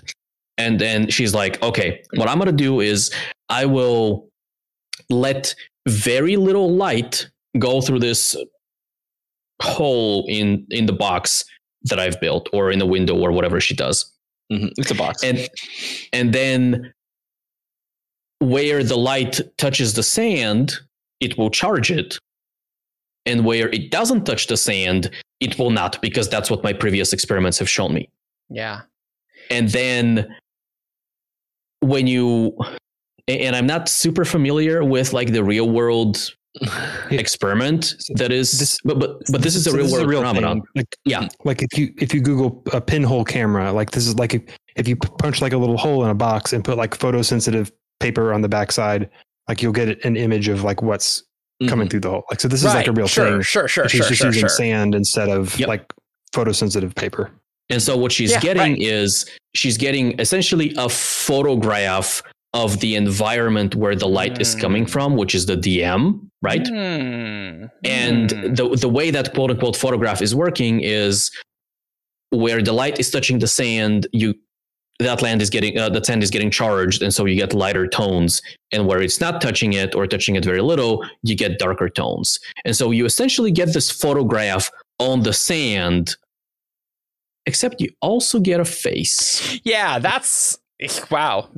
Whenever they craft this into actual photos, that's going to be spooky. It's like, man, there's ghosts all around. That face was not there. Holy crap. Do you guys think a spren that was hiding itself would show up in one of these? If you had like a wind spren sitting on your shoulder and you were looking above it? Yes. I'm going to go with a no. Okay. but it's a no that's like no because a spren is too small. Not because a spren is functionally different from a shard, but because a spren is so much smaller than a shard. Because in my head, I was like, okay, maybe this is investiture interfering with investiture, and there's something there watching, and it's not blocking it, but it's messing with it in such a way that what is there is revealed, as opposed to okay, sure, as opposed to having it normally be invisible. Because I don't think they're not saying like, oh yeah, on Dayside, everyone's looking up, unless I'm misunderstanding, looking up the sky and being like, damn, there's another face up there, guys. Look, they're talking about it in the context of this camera, which is where it's captured.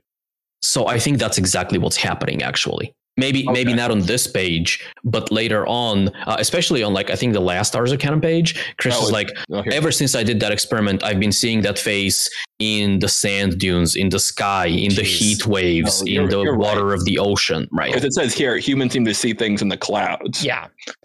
But like maybe Chris hadn't observed it at that stage. She's just like, this is the thing I heard. I'll test it. Mm-hmm. Yep, that's interesting. It makes more sense. I don't think autonomy exists forming a giant face in the sky. Like it's just a representation of attention potentially. But sure, yeah. I want to read this part at the bottom. There must be connections between anomalies I've found with the planet, star marks, and sand mastery, just like an ecosystem is connected, intertwined, and symbiotic. Could the underlying power that keeps our planet in orbit, that's cool, also be the underlying power that fuels, dare I call it this, magical elements that seem outside the order of nature? So she's definitely discovering this. Oh, there's some weird stuff, and I think she's very fascinated with it. She is becoming best friends with the sand mage and going, I'm starting to think magic might be real. That was always weird. It's like, sand mages, never heard of them. You must be thinking of the Taisha. The sand masters aren't magic. Like, that's much improved in this too. It is. Its misunderstanding is a lot more excusable. It's still weird, but sure, it is better. This is also the page where she talks about like the different colors. So like the sand, when it gets wet or when it's used, like it has the mother of pearl thing, and she mentions that she says I can almost make out every color of star mark shifting in there. So star marks are all like distinct colors, it seems like. Well, it's also, I think, in like she does an experiment. I think it's it's page 309, I think. Yeah, where she's puts light on it. She puts water on the sand. It releases light, and she says the same mother of pearl color light given off by sand that a sandmaster is controlling, and then it turns black. Yeah, clearly like a rainbow, getting every color, which is very interesting. And so, yeah, presumably all these star marks can be all these colors, right? And maybe the different colors do different things, and who knows? Got to have that color-based magic system. The spiritual integrity of colors. Sure, easy. It's a thing, right? Yeah. How do these? Could you use the colors of star marks for awakening, Brandon? I did. Ooh, wow. Yeah. Jesus. Sure. Investiture conflicts with other investiture, so no. I do like on page 429 when Kenton gets his 5 ribbons on the boat. He's like inside, and there's a little bit of color you can see like on the top of them. Oh, on that page too. That's nice. So that was actually there in the previous version as well, and I just never realized that. Okay. Well, neat. But in the scene where they are in the dark, like in the basement where they're looking for Lord Regent, and the only illumination provided is like Kenton holding a ribbon of sand. Nothing. It's just normal light. You gotta look closely, Archie. You gotta look closely. They do have a lantern also. But you're not wrong. Okay, we're skipping Dayside food. No one cares. I mean, but don't people want to know that they make food out of melted animals that they then turn into pucks and of they food? taste differently because of their carapace? I mean, sure, yeah. I mean, look, that is cool. It is cool. Somebody is horrified by that. It might be How much punny. I can't remember who it is. Yeah. Somebody finds the concept of that food deeply horrifying. Nice. I liked the idea that their farms just look like essentially like sand fields or dunes because all of the plants are under the sand. That's pretty good. I feel like that's in the pros too. Like I feel like there's a kid who's just like sitting on a sand dune and they're like, he's watching a farm. Like don't Cool. You don't know. Let's talk about the sand mastery test. Not getting off track. This is fascinating because you need a sand master to administer the test. You cannot do it yourself. And that really reads to me like there needs to be some intent things that the sand master proctoring the test needs to do somehow, that if you don't do it, it will just not work. I don't think it's an intent thing. Mm-hmm. I think it's more like a virus, essentially. Okay. Okay. So there is something in the Sandmaster that allows them to perform Sand Mastery, right? And I am reminded of Spore Eaters, actually. Okay. Or any Aetherbound, really, right? So there is something in the person, like any person can become, I assume, Aetherbound, and any person can become a Spore Eater. But they need that special something. They need a bud of an Aether. They need a special spore or whatever it is involved in there. And so, like, in that sense, anyone can become a Sandmaster, but it's you need to get it from another Sandmaster, and you don't always get it. Not everyone gets that. I think it's an intent thing. I don't agree with any of that.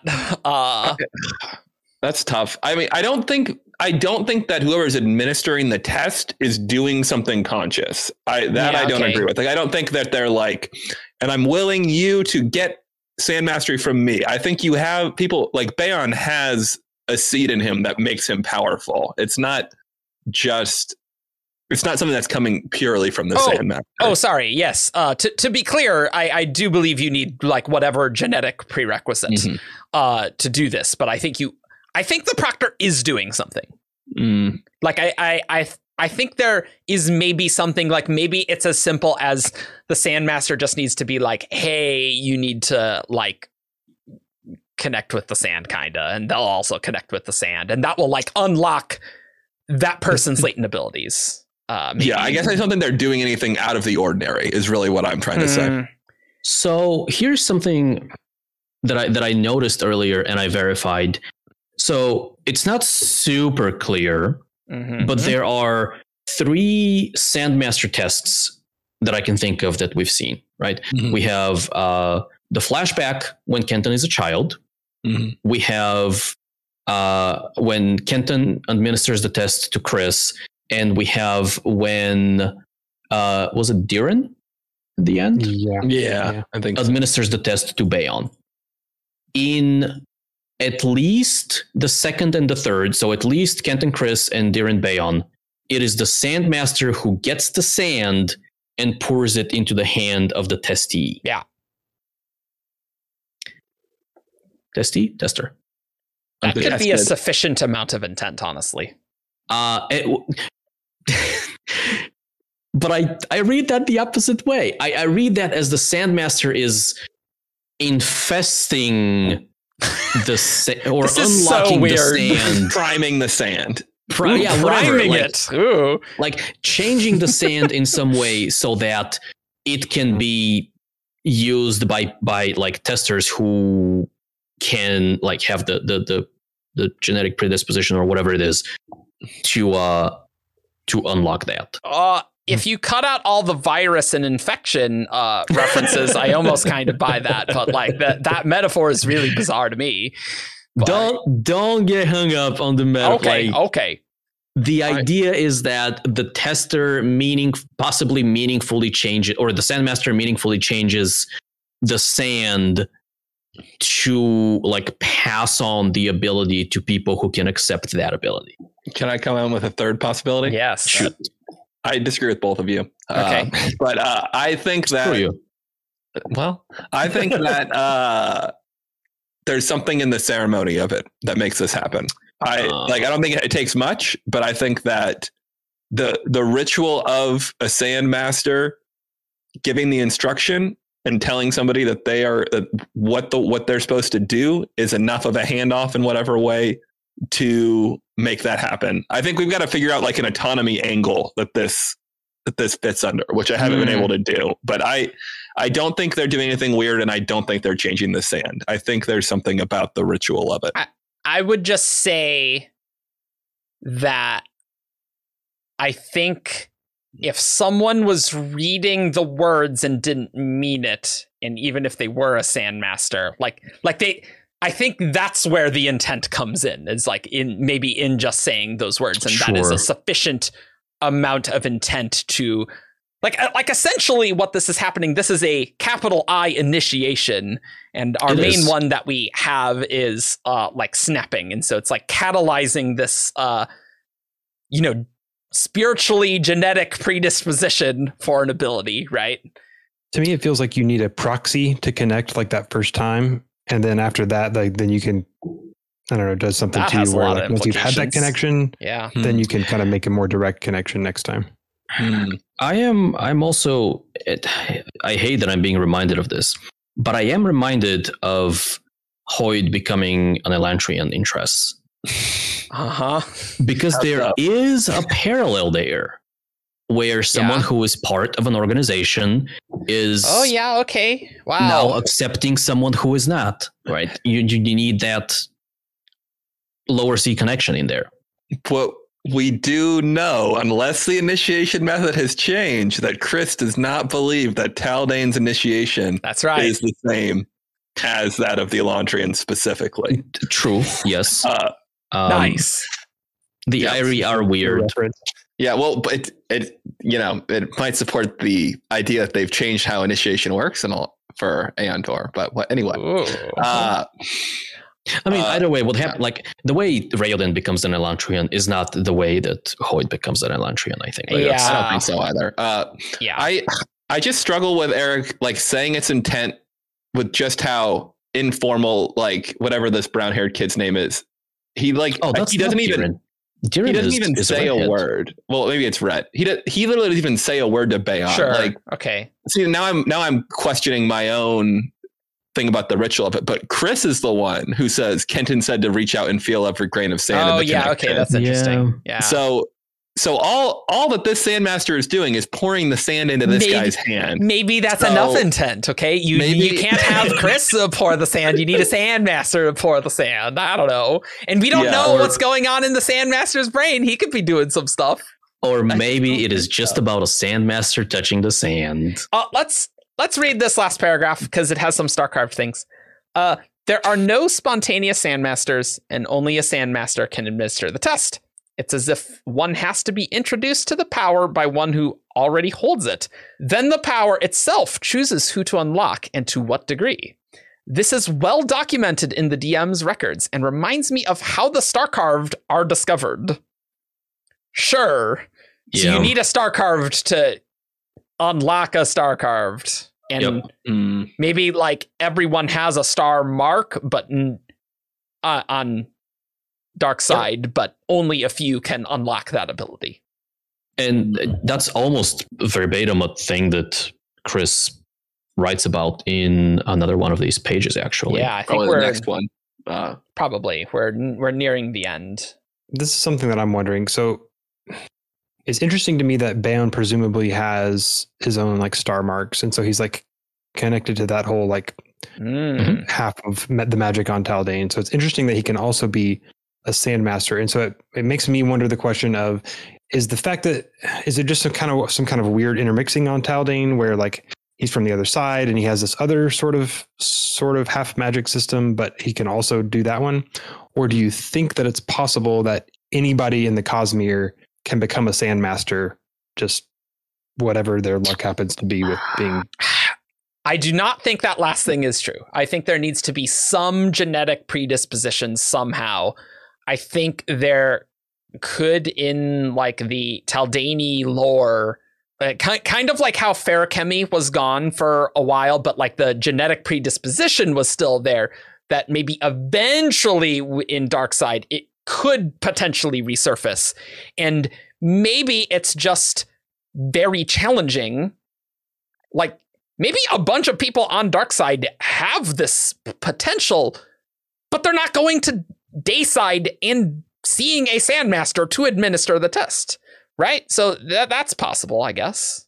Here's a related thought, somewhat. I wonder if Daysiders would find themselves to have star marks should they go to. I have been wondering about that. Yeah, especially Kenton being having a parent from each side. Oh, but he's not leaving. That's so cool, David. I know, it would be cool. Okay, my secondary piece of it was: is it possible that Bayon is already a star carved, and that's coming into effect here because he is an important member of the Empire, and it's possible he's had abilities that he's not been sharing with everybody openly and been unable to use for the past few weeks as well. So maybe that's like, maybe the system's like, oh crap, this guy, he's already charged up, you know, like he's already got a lot of power. He could be a heck of a Sandmaster. That is an interesting idea for sure. Yeah, I am very much on board with that actually. Yeah, that's very cool. I like it. Because it would feel weird to me that a Daysider would go to Darkseid and develop star marks spontaneously or whatever. Like that feels like something you were born with. And so if you can have a Darksider go to Dayside and develop Sand Mastery, why can you not have the inverse? Like it's not symmetrical. And I would like it to be symmetrical. And the only two ways that I can think of that are either Daysiders develops star marks, or maybe they have star marks and just none of them are, ever visible, right? I think that's very possible that Daysiders may have star marks, and that maybe that's knowledge the Dynasty tries to suppress, right? Because it's very clear that the Dynasty tries to lock this down a lot, and they don't want the general populace to know, oh yeah, there's way more intercontinental travel than people think, right? So there could be a similar section of here's a secret Daysider enclave, and they actually do have star marks, and it's kind of weird. Yeah, and I mean, they probably wouldn't be, since anyone coming from Dayside is coming through the blockades, quote unquote, they probably wouldn't end up in Ellis, Yeah, right. And it's a small place anyway, right? So how would Ellis know?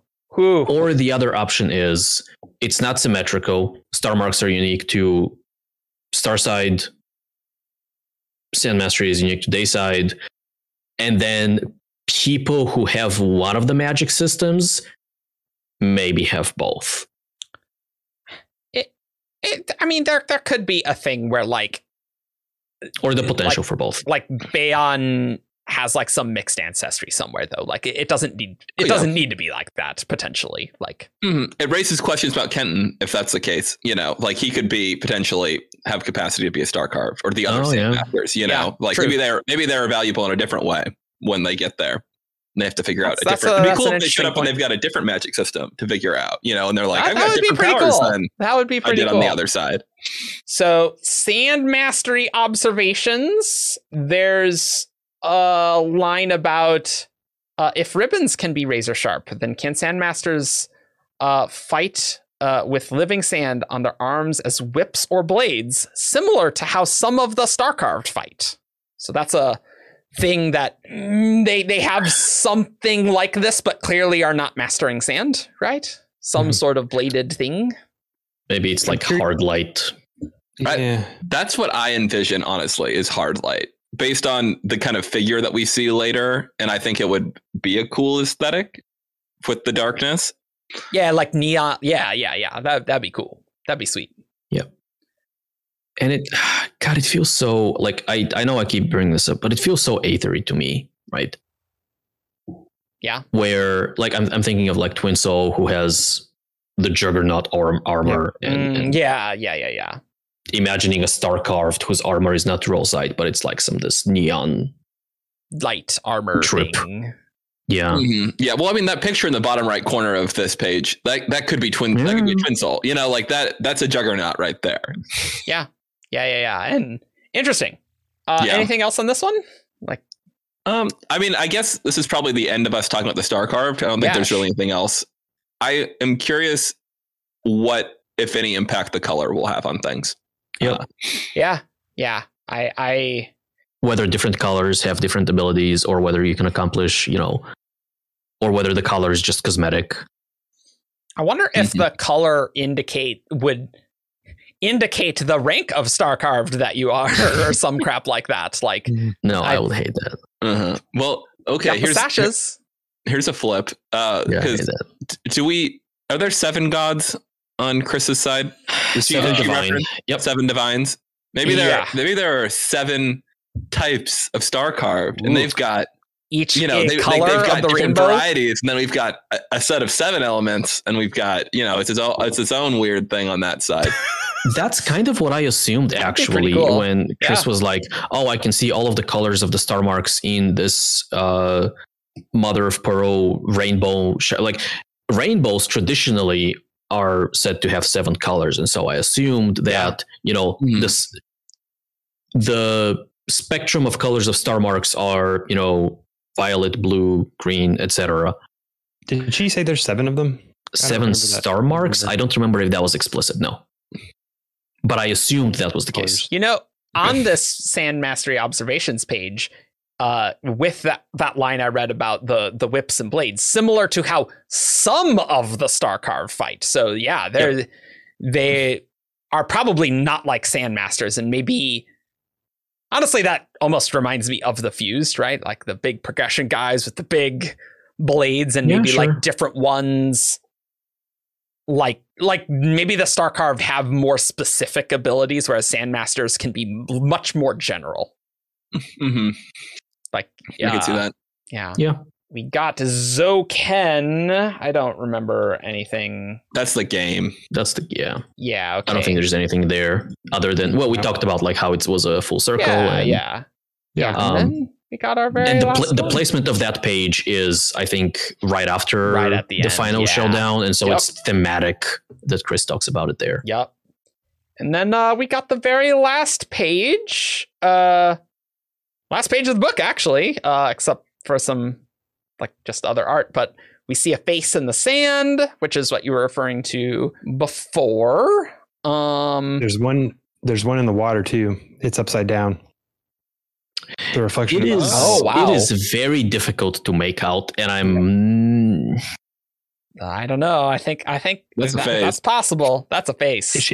It says right there. It says somewhere there, like in the eddies of water or something like that. Yeah. It does say that, but also in the heat waves. And so this indicates everyone has a star mark, but similar to how the particulate cloud sends out a weekly pulse that invests power into our star marks, even if only some few chosen seem to be able to access that power.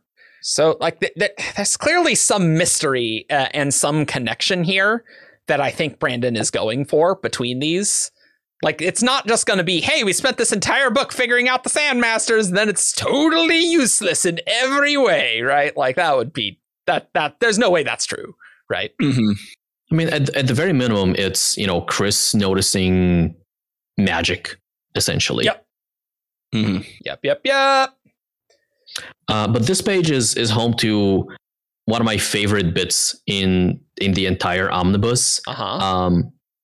Honestly, 2 favorite bits, and one of them is just the end, going, soon we'll enter the terminal storm, and I want to spend my remaining time on Dayside in the warmth and light of a star, which I think is a beautiful line given the journey that she's been on. But the thing that I really like is kind of the other half of her journey, which is her character, which is the exploration of the magic and so on, which is these anomalies. And she's just come off of talking about the faces and things like that. Faces in the clouds, investiture of power, the world of the unseen. These all pull me like nothing else that I've studied. And I love the way Isaac has made the term investiture, which is lowercase here, feel very seamless because Chris has talked about the sun investing the sand with power before, and that's also been lowercase. And so it feels like she's arriving at the same terminology and the same language that, like, I imagine the Yolish people or Adonalsium or the Shards or whoever invented the term investiture as a proper term. It seems like she's following in those same tracks. Yeah. And it fits really nicely for me, and I love it. Mm-hmm. It's very cool how Chris is like, this is the origin of, I know I'm fascinated with the magic and I need to explore this. Yeah, like the clocks, that's cool. I'm going to study those too, but I'm really fascinated about this. And you really get that in the Ars Arcanum, which is, I mean, I think that's fitting, right? Mm-hmm. Mm-hmm. And I'll just say, I think they've done well in using the graphic novel format to have an interesting, different Ars Arcanum, right? Yeah. Like these lore pages, I mean, they're a little Shallan sketchbook-like you could have them in a normal book, right? But it really fits well here. Mm-hmm. And they almost feel like predecessors of, one day she's going to be writing these like journals and scientific papers and things like that that are meant to explain the magic of the Cosmere. But here, she's just looking into these things because they are interesting. Mm-hmm. Yeah. Any other Ars Arcanum thoughts? Lore thoughts? Honorable mention to something that I don't think we talked about, but it's cool.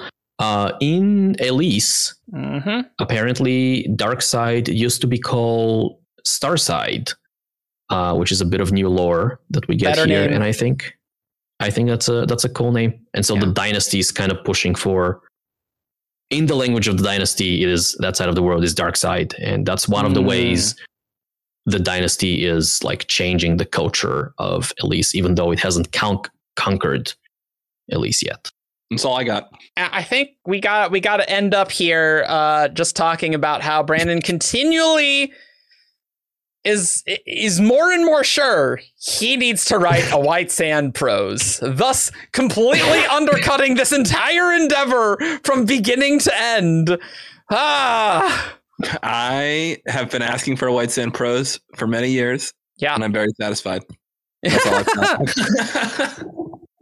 I've I've always kind of been like opposed to him doing that, just because I don't want him to like waste time like retreading a story that's been told and retold and retold. Yeah. But I also would like to get a sequel to this. And at this point, like, it doesn't seem very promising that a graphic novel will happen. Yeah. It doesn't seem very like a great idea at this point. So I guess if that's how we have to get there, then that's fine.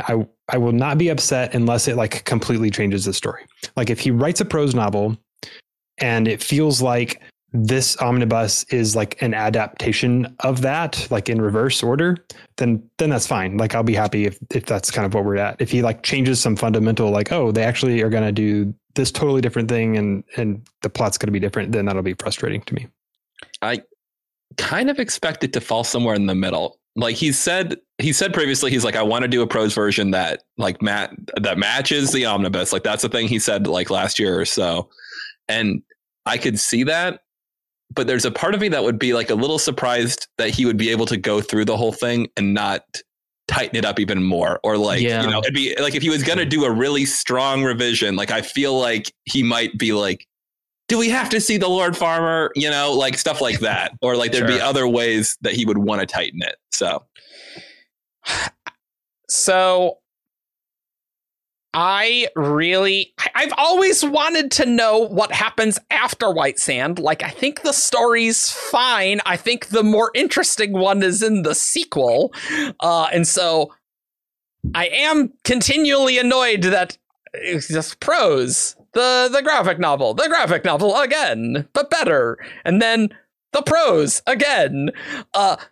I want us to get to the frickin' sequel and getting some autonomy and Darkside stuff. And I think the thing that annoys me is it seems like the Darkside stuff is very colorful. That probably will work better for a graphic novel than White Sand. It's white and very bright and things. And honestly, in this, they did a reasonable job for that, but the much more colorful Darkside with all these colors, and if it's like some sort of solid light thing that the Starcarved are doing, that seems a lot more visually interesting, right?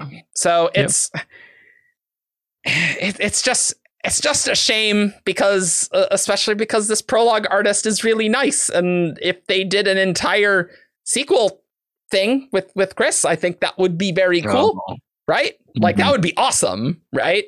There's no way they would do that unless Brandon was like, I'm never going to do a White Sand Prose. Because if Brandon's going to do a White Sand Prose, what's happening with the sequel? And so I think the sequel plans is what I really need to know. Is that going to be a prose thing, or is that going to be a graphic novel thing? Because if it has to be a prose thing, then I absolutely want the first thing to be as a published prose thing, right?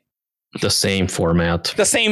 Because that would be bad, right? So this has just been poorly planned from the outset, not just Dynamite's handling of the omnibus, but just like this whole graphic novel endeavor, I think. I have to wonder if the relationship with Dynamite is what informs his decision to do the prose. It really feels like it. That may be true, that they screwed this up so much that they're going to do a prose and a prose sequel instead. That's possible. It's like if Brandon's thinking like, I really want to get to the sequel of this, but I don't trust Dynamite to do it. I don't want to work with them. I don't want to like, how do you if the only way to get there is for me to just write a prose and then get to that, and I guess maybe he feels weird like writing a prose sequel to a thing that's not. It's a graphic novel. Yeah, that's fair. I am frustrated by the fact that we have for a long time thought these were going to be the canon stories, and so we keep buying them, thinking that we're getting the canon version. True. And people care more or less about canon. I'm on the more side of things, but it is, it's just very frustrating. And the way that this is a little bit outside the Cosmere, but the way that the Dark Sand graphic novel has gone is that Dark One, close enough, is that they are. That was made, and he recently talked on the Intentionally Blank that he felt like the publishers went a little too more in their own vision for it, and that's what moved them to want to do the prose version. And so to me, it feels like Brandon is not, even when something is well done, which I think that the Dark One graphic novel was. Yeah, Brandon is not comfortable giving away that level of creative control to other publishers, and so in my head, I feel like if another graphic novel happens, it will either be created internally by Dragonsteel and then published by someone, or it will, by definition, have to have a really, really, from the beginning, close working relationship with, if not Brandon, somebody, a trusted delegate like Isaac or Dan or Jancy, maybe, someone that he's worked with before who knows what he wants. I definitely would imagine any future graphic novel things to be deeply under the purview of Isaac and intimately getting it exactly as they want, because again, the prologue stuff turned out amazing, and more of that would be great. And I don't see why there would be any reason why a sequel White Sand couldn't be published by someone else. Yep. That could be challenging if Dynamite folded, or it's like, hey, go buy this previous thing first from another publisher. But at the same time, I'm pretty sure contractually there's no reason why that cannot happen, right? One would assume. It's something I don't know a lot about. But maybe they're also thinking that holy crap, graphic novels took so much to develop that it's not a thing not on Brandon's plate. It's a thing that is being too much of a time sink, that it's just easier for Brandon to write something like Tress than do a graphic novel, which might be true. That might be true. Mm-hmm. Or just in terms of Isaac's time, right? There's better things for Isaac to be doing with his time than expanding the Cosmere in other ways, right? Then I think Isaac could do a really good job at a White Sand sequel. It would definitely be challenging because I feel like the next Chris moment is extremely important for her and her story, right? Yeah. I'm supportive of here's what I kind of don't want is Brandon to spend 3 months of his time delivering a White Sand that is not demonstrably better than the original prose, but it's just slightly polished. and matches this graphic novel. I think that Isaac could do a good job working with him to do that polishing and that rewrite. I think that would be possible. I'd be down to get a sequel from him. Sure. This is something we were talking about a little bit in the pre-show. But I do think that Brandon has an interest in Chris's story, certainly, but he's not built into his timeline any place that we are like, oh, here's where he's going to tell, here's the Chris novels. Those don't exist in anything that he's chosen to share. Yeah. And so if he wants to do that, where that's going to happen, if it's going to be him, is increasingly an open question. Yeah. Very true. If anything, it's going to be like Silverlight novella or whatever. Sure. Or is it a novel now? I don't know. I don't remember. Who knows? Right? But maybe. His novellas are basically novels. Yeah. Just pump it by 30,000 words, and that's like, all right, it's stress size. There you go. Easy. I think I'm just mainly concerned about the sequel. Like I just really want the complete White Sands story. This is like if you just read Way of Kings over and over and over again and you never got Words of Radiance, and that's what I'm kind of feeling like. And so I'm a little irritated, That's totally fair. I think this is a good rendition of it, and I'm sure, honestly, I probably will enjoy the prose more, right? It just needs a solid revision that cuts out things, tightens it up, and if Brandon does a good draft of it, I'm sure it will be quite good. Man, it'd be so weird to go back to something you wrote decades ago and just be like, give it a little scrub. All right, you're on to the publisher. I could see the book being, if they're like, here's Brandon Sanderson's newest book, White Sand. I could see people being like, blah, this is nothing like his modern work. You know what I mean? That's my concern about the prose too. If he doesn't really do a good revision, it could be. And he's talked about that fear that he'd pull out a front novel and people would be like, this isn't good. Yeah.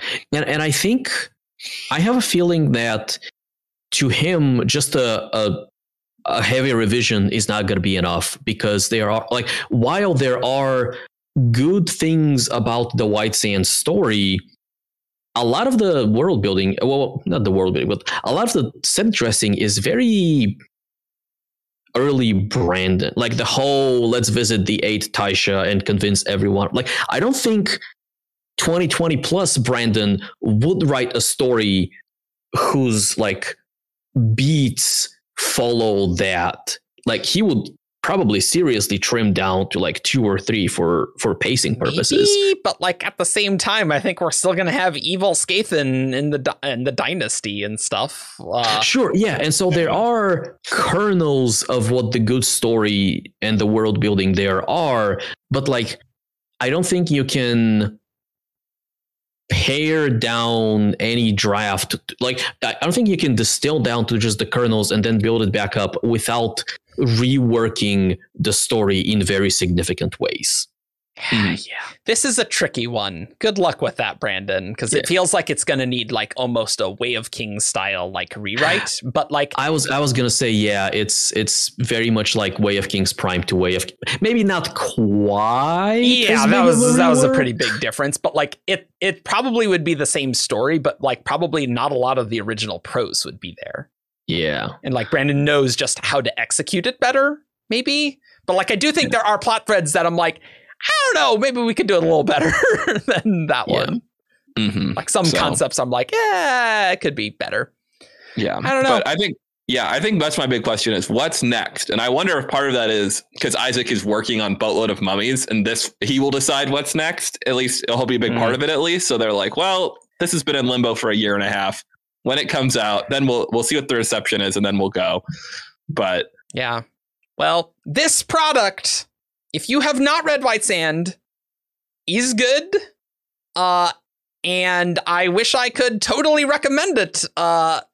So it is just unfortunate how poorly Dynamite has handled things that I cannot give a full-throated endorsement of it. Because the product is good. The book itself is awesome. The book itself is awesome. If you find it in a secondhand store, you've got 0 questions about whether or not it's true. It is true. Get that at a secondhand store. Not the other volumes, though. Just the omnibus. No. Cool. Well, Joff has a hard deadline, so we are not doing Who's That Cosmere Character because we just talked too much about science today, which we really did. So follow us on 17shard.com for all your news, discussion, theories, and fun that you could ever want. We have an awesome Discord server without a White Sand Omnibus channel because we're like, yeah, whatever. They just don't need to be spoiler tagged. You can support. It's the same story. It's the same story. Yeah. You can support our Patreon for as little as $1 a month. We have monthly art polls, and there's going to be a lot of them with a lot of secret projects, commission stuff. Yep. And we're doing a Tress piece for February. Yeah. And something for March. Yeah. I'm sure you'll decide at the end of February what it's going to be. I'm sure I will. I'm sure. I have less time than I usually do because February is a tiny month. Cursed February. Cool. You can find us on all the socials: Facebook, Twitter, SoundCloud, YouTube. Leave a like below and tell us what should be our call to action, Evgeny. We had a lot of wave emojis last time. Yeah, well, they were ocean emojis, which was very appropriate. Yeah. Tell us no, I can't talk about what color is your marks. star mark? Yeah, that's what I was going to suggest, but we don't know anything about star marks. That doesn't make sense. Pick your favorite color. That's your star mark. What a call to action! Incredible. Tell us. I don't know. Tell us if you either own or plan to buy any of the omnibus editions of White Sand, or are you just relying on community tribal knowledge to learn what the changes are? What was this experience sufficient to satisfy your desire to not need to spend over $50 on an omnibus? Right. Yep. And if it was, you can just do a one-time donation to our Patreon for $45. Yeah, that's okay. Totally fine. You can leave a super thanks down below. Boom. Nailed it. See y'all next time. Farewell, citizens of the dynasty. Okay, Bye. Ronan. See ya. Caw.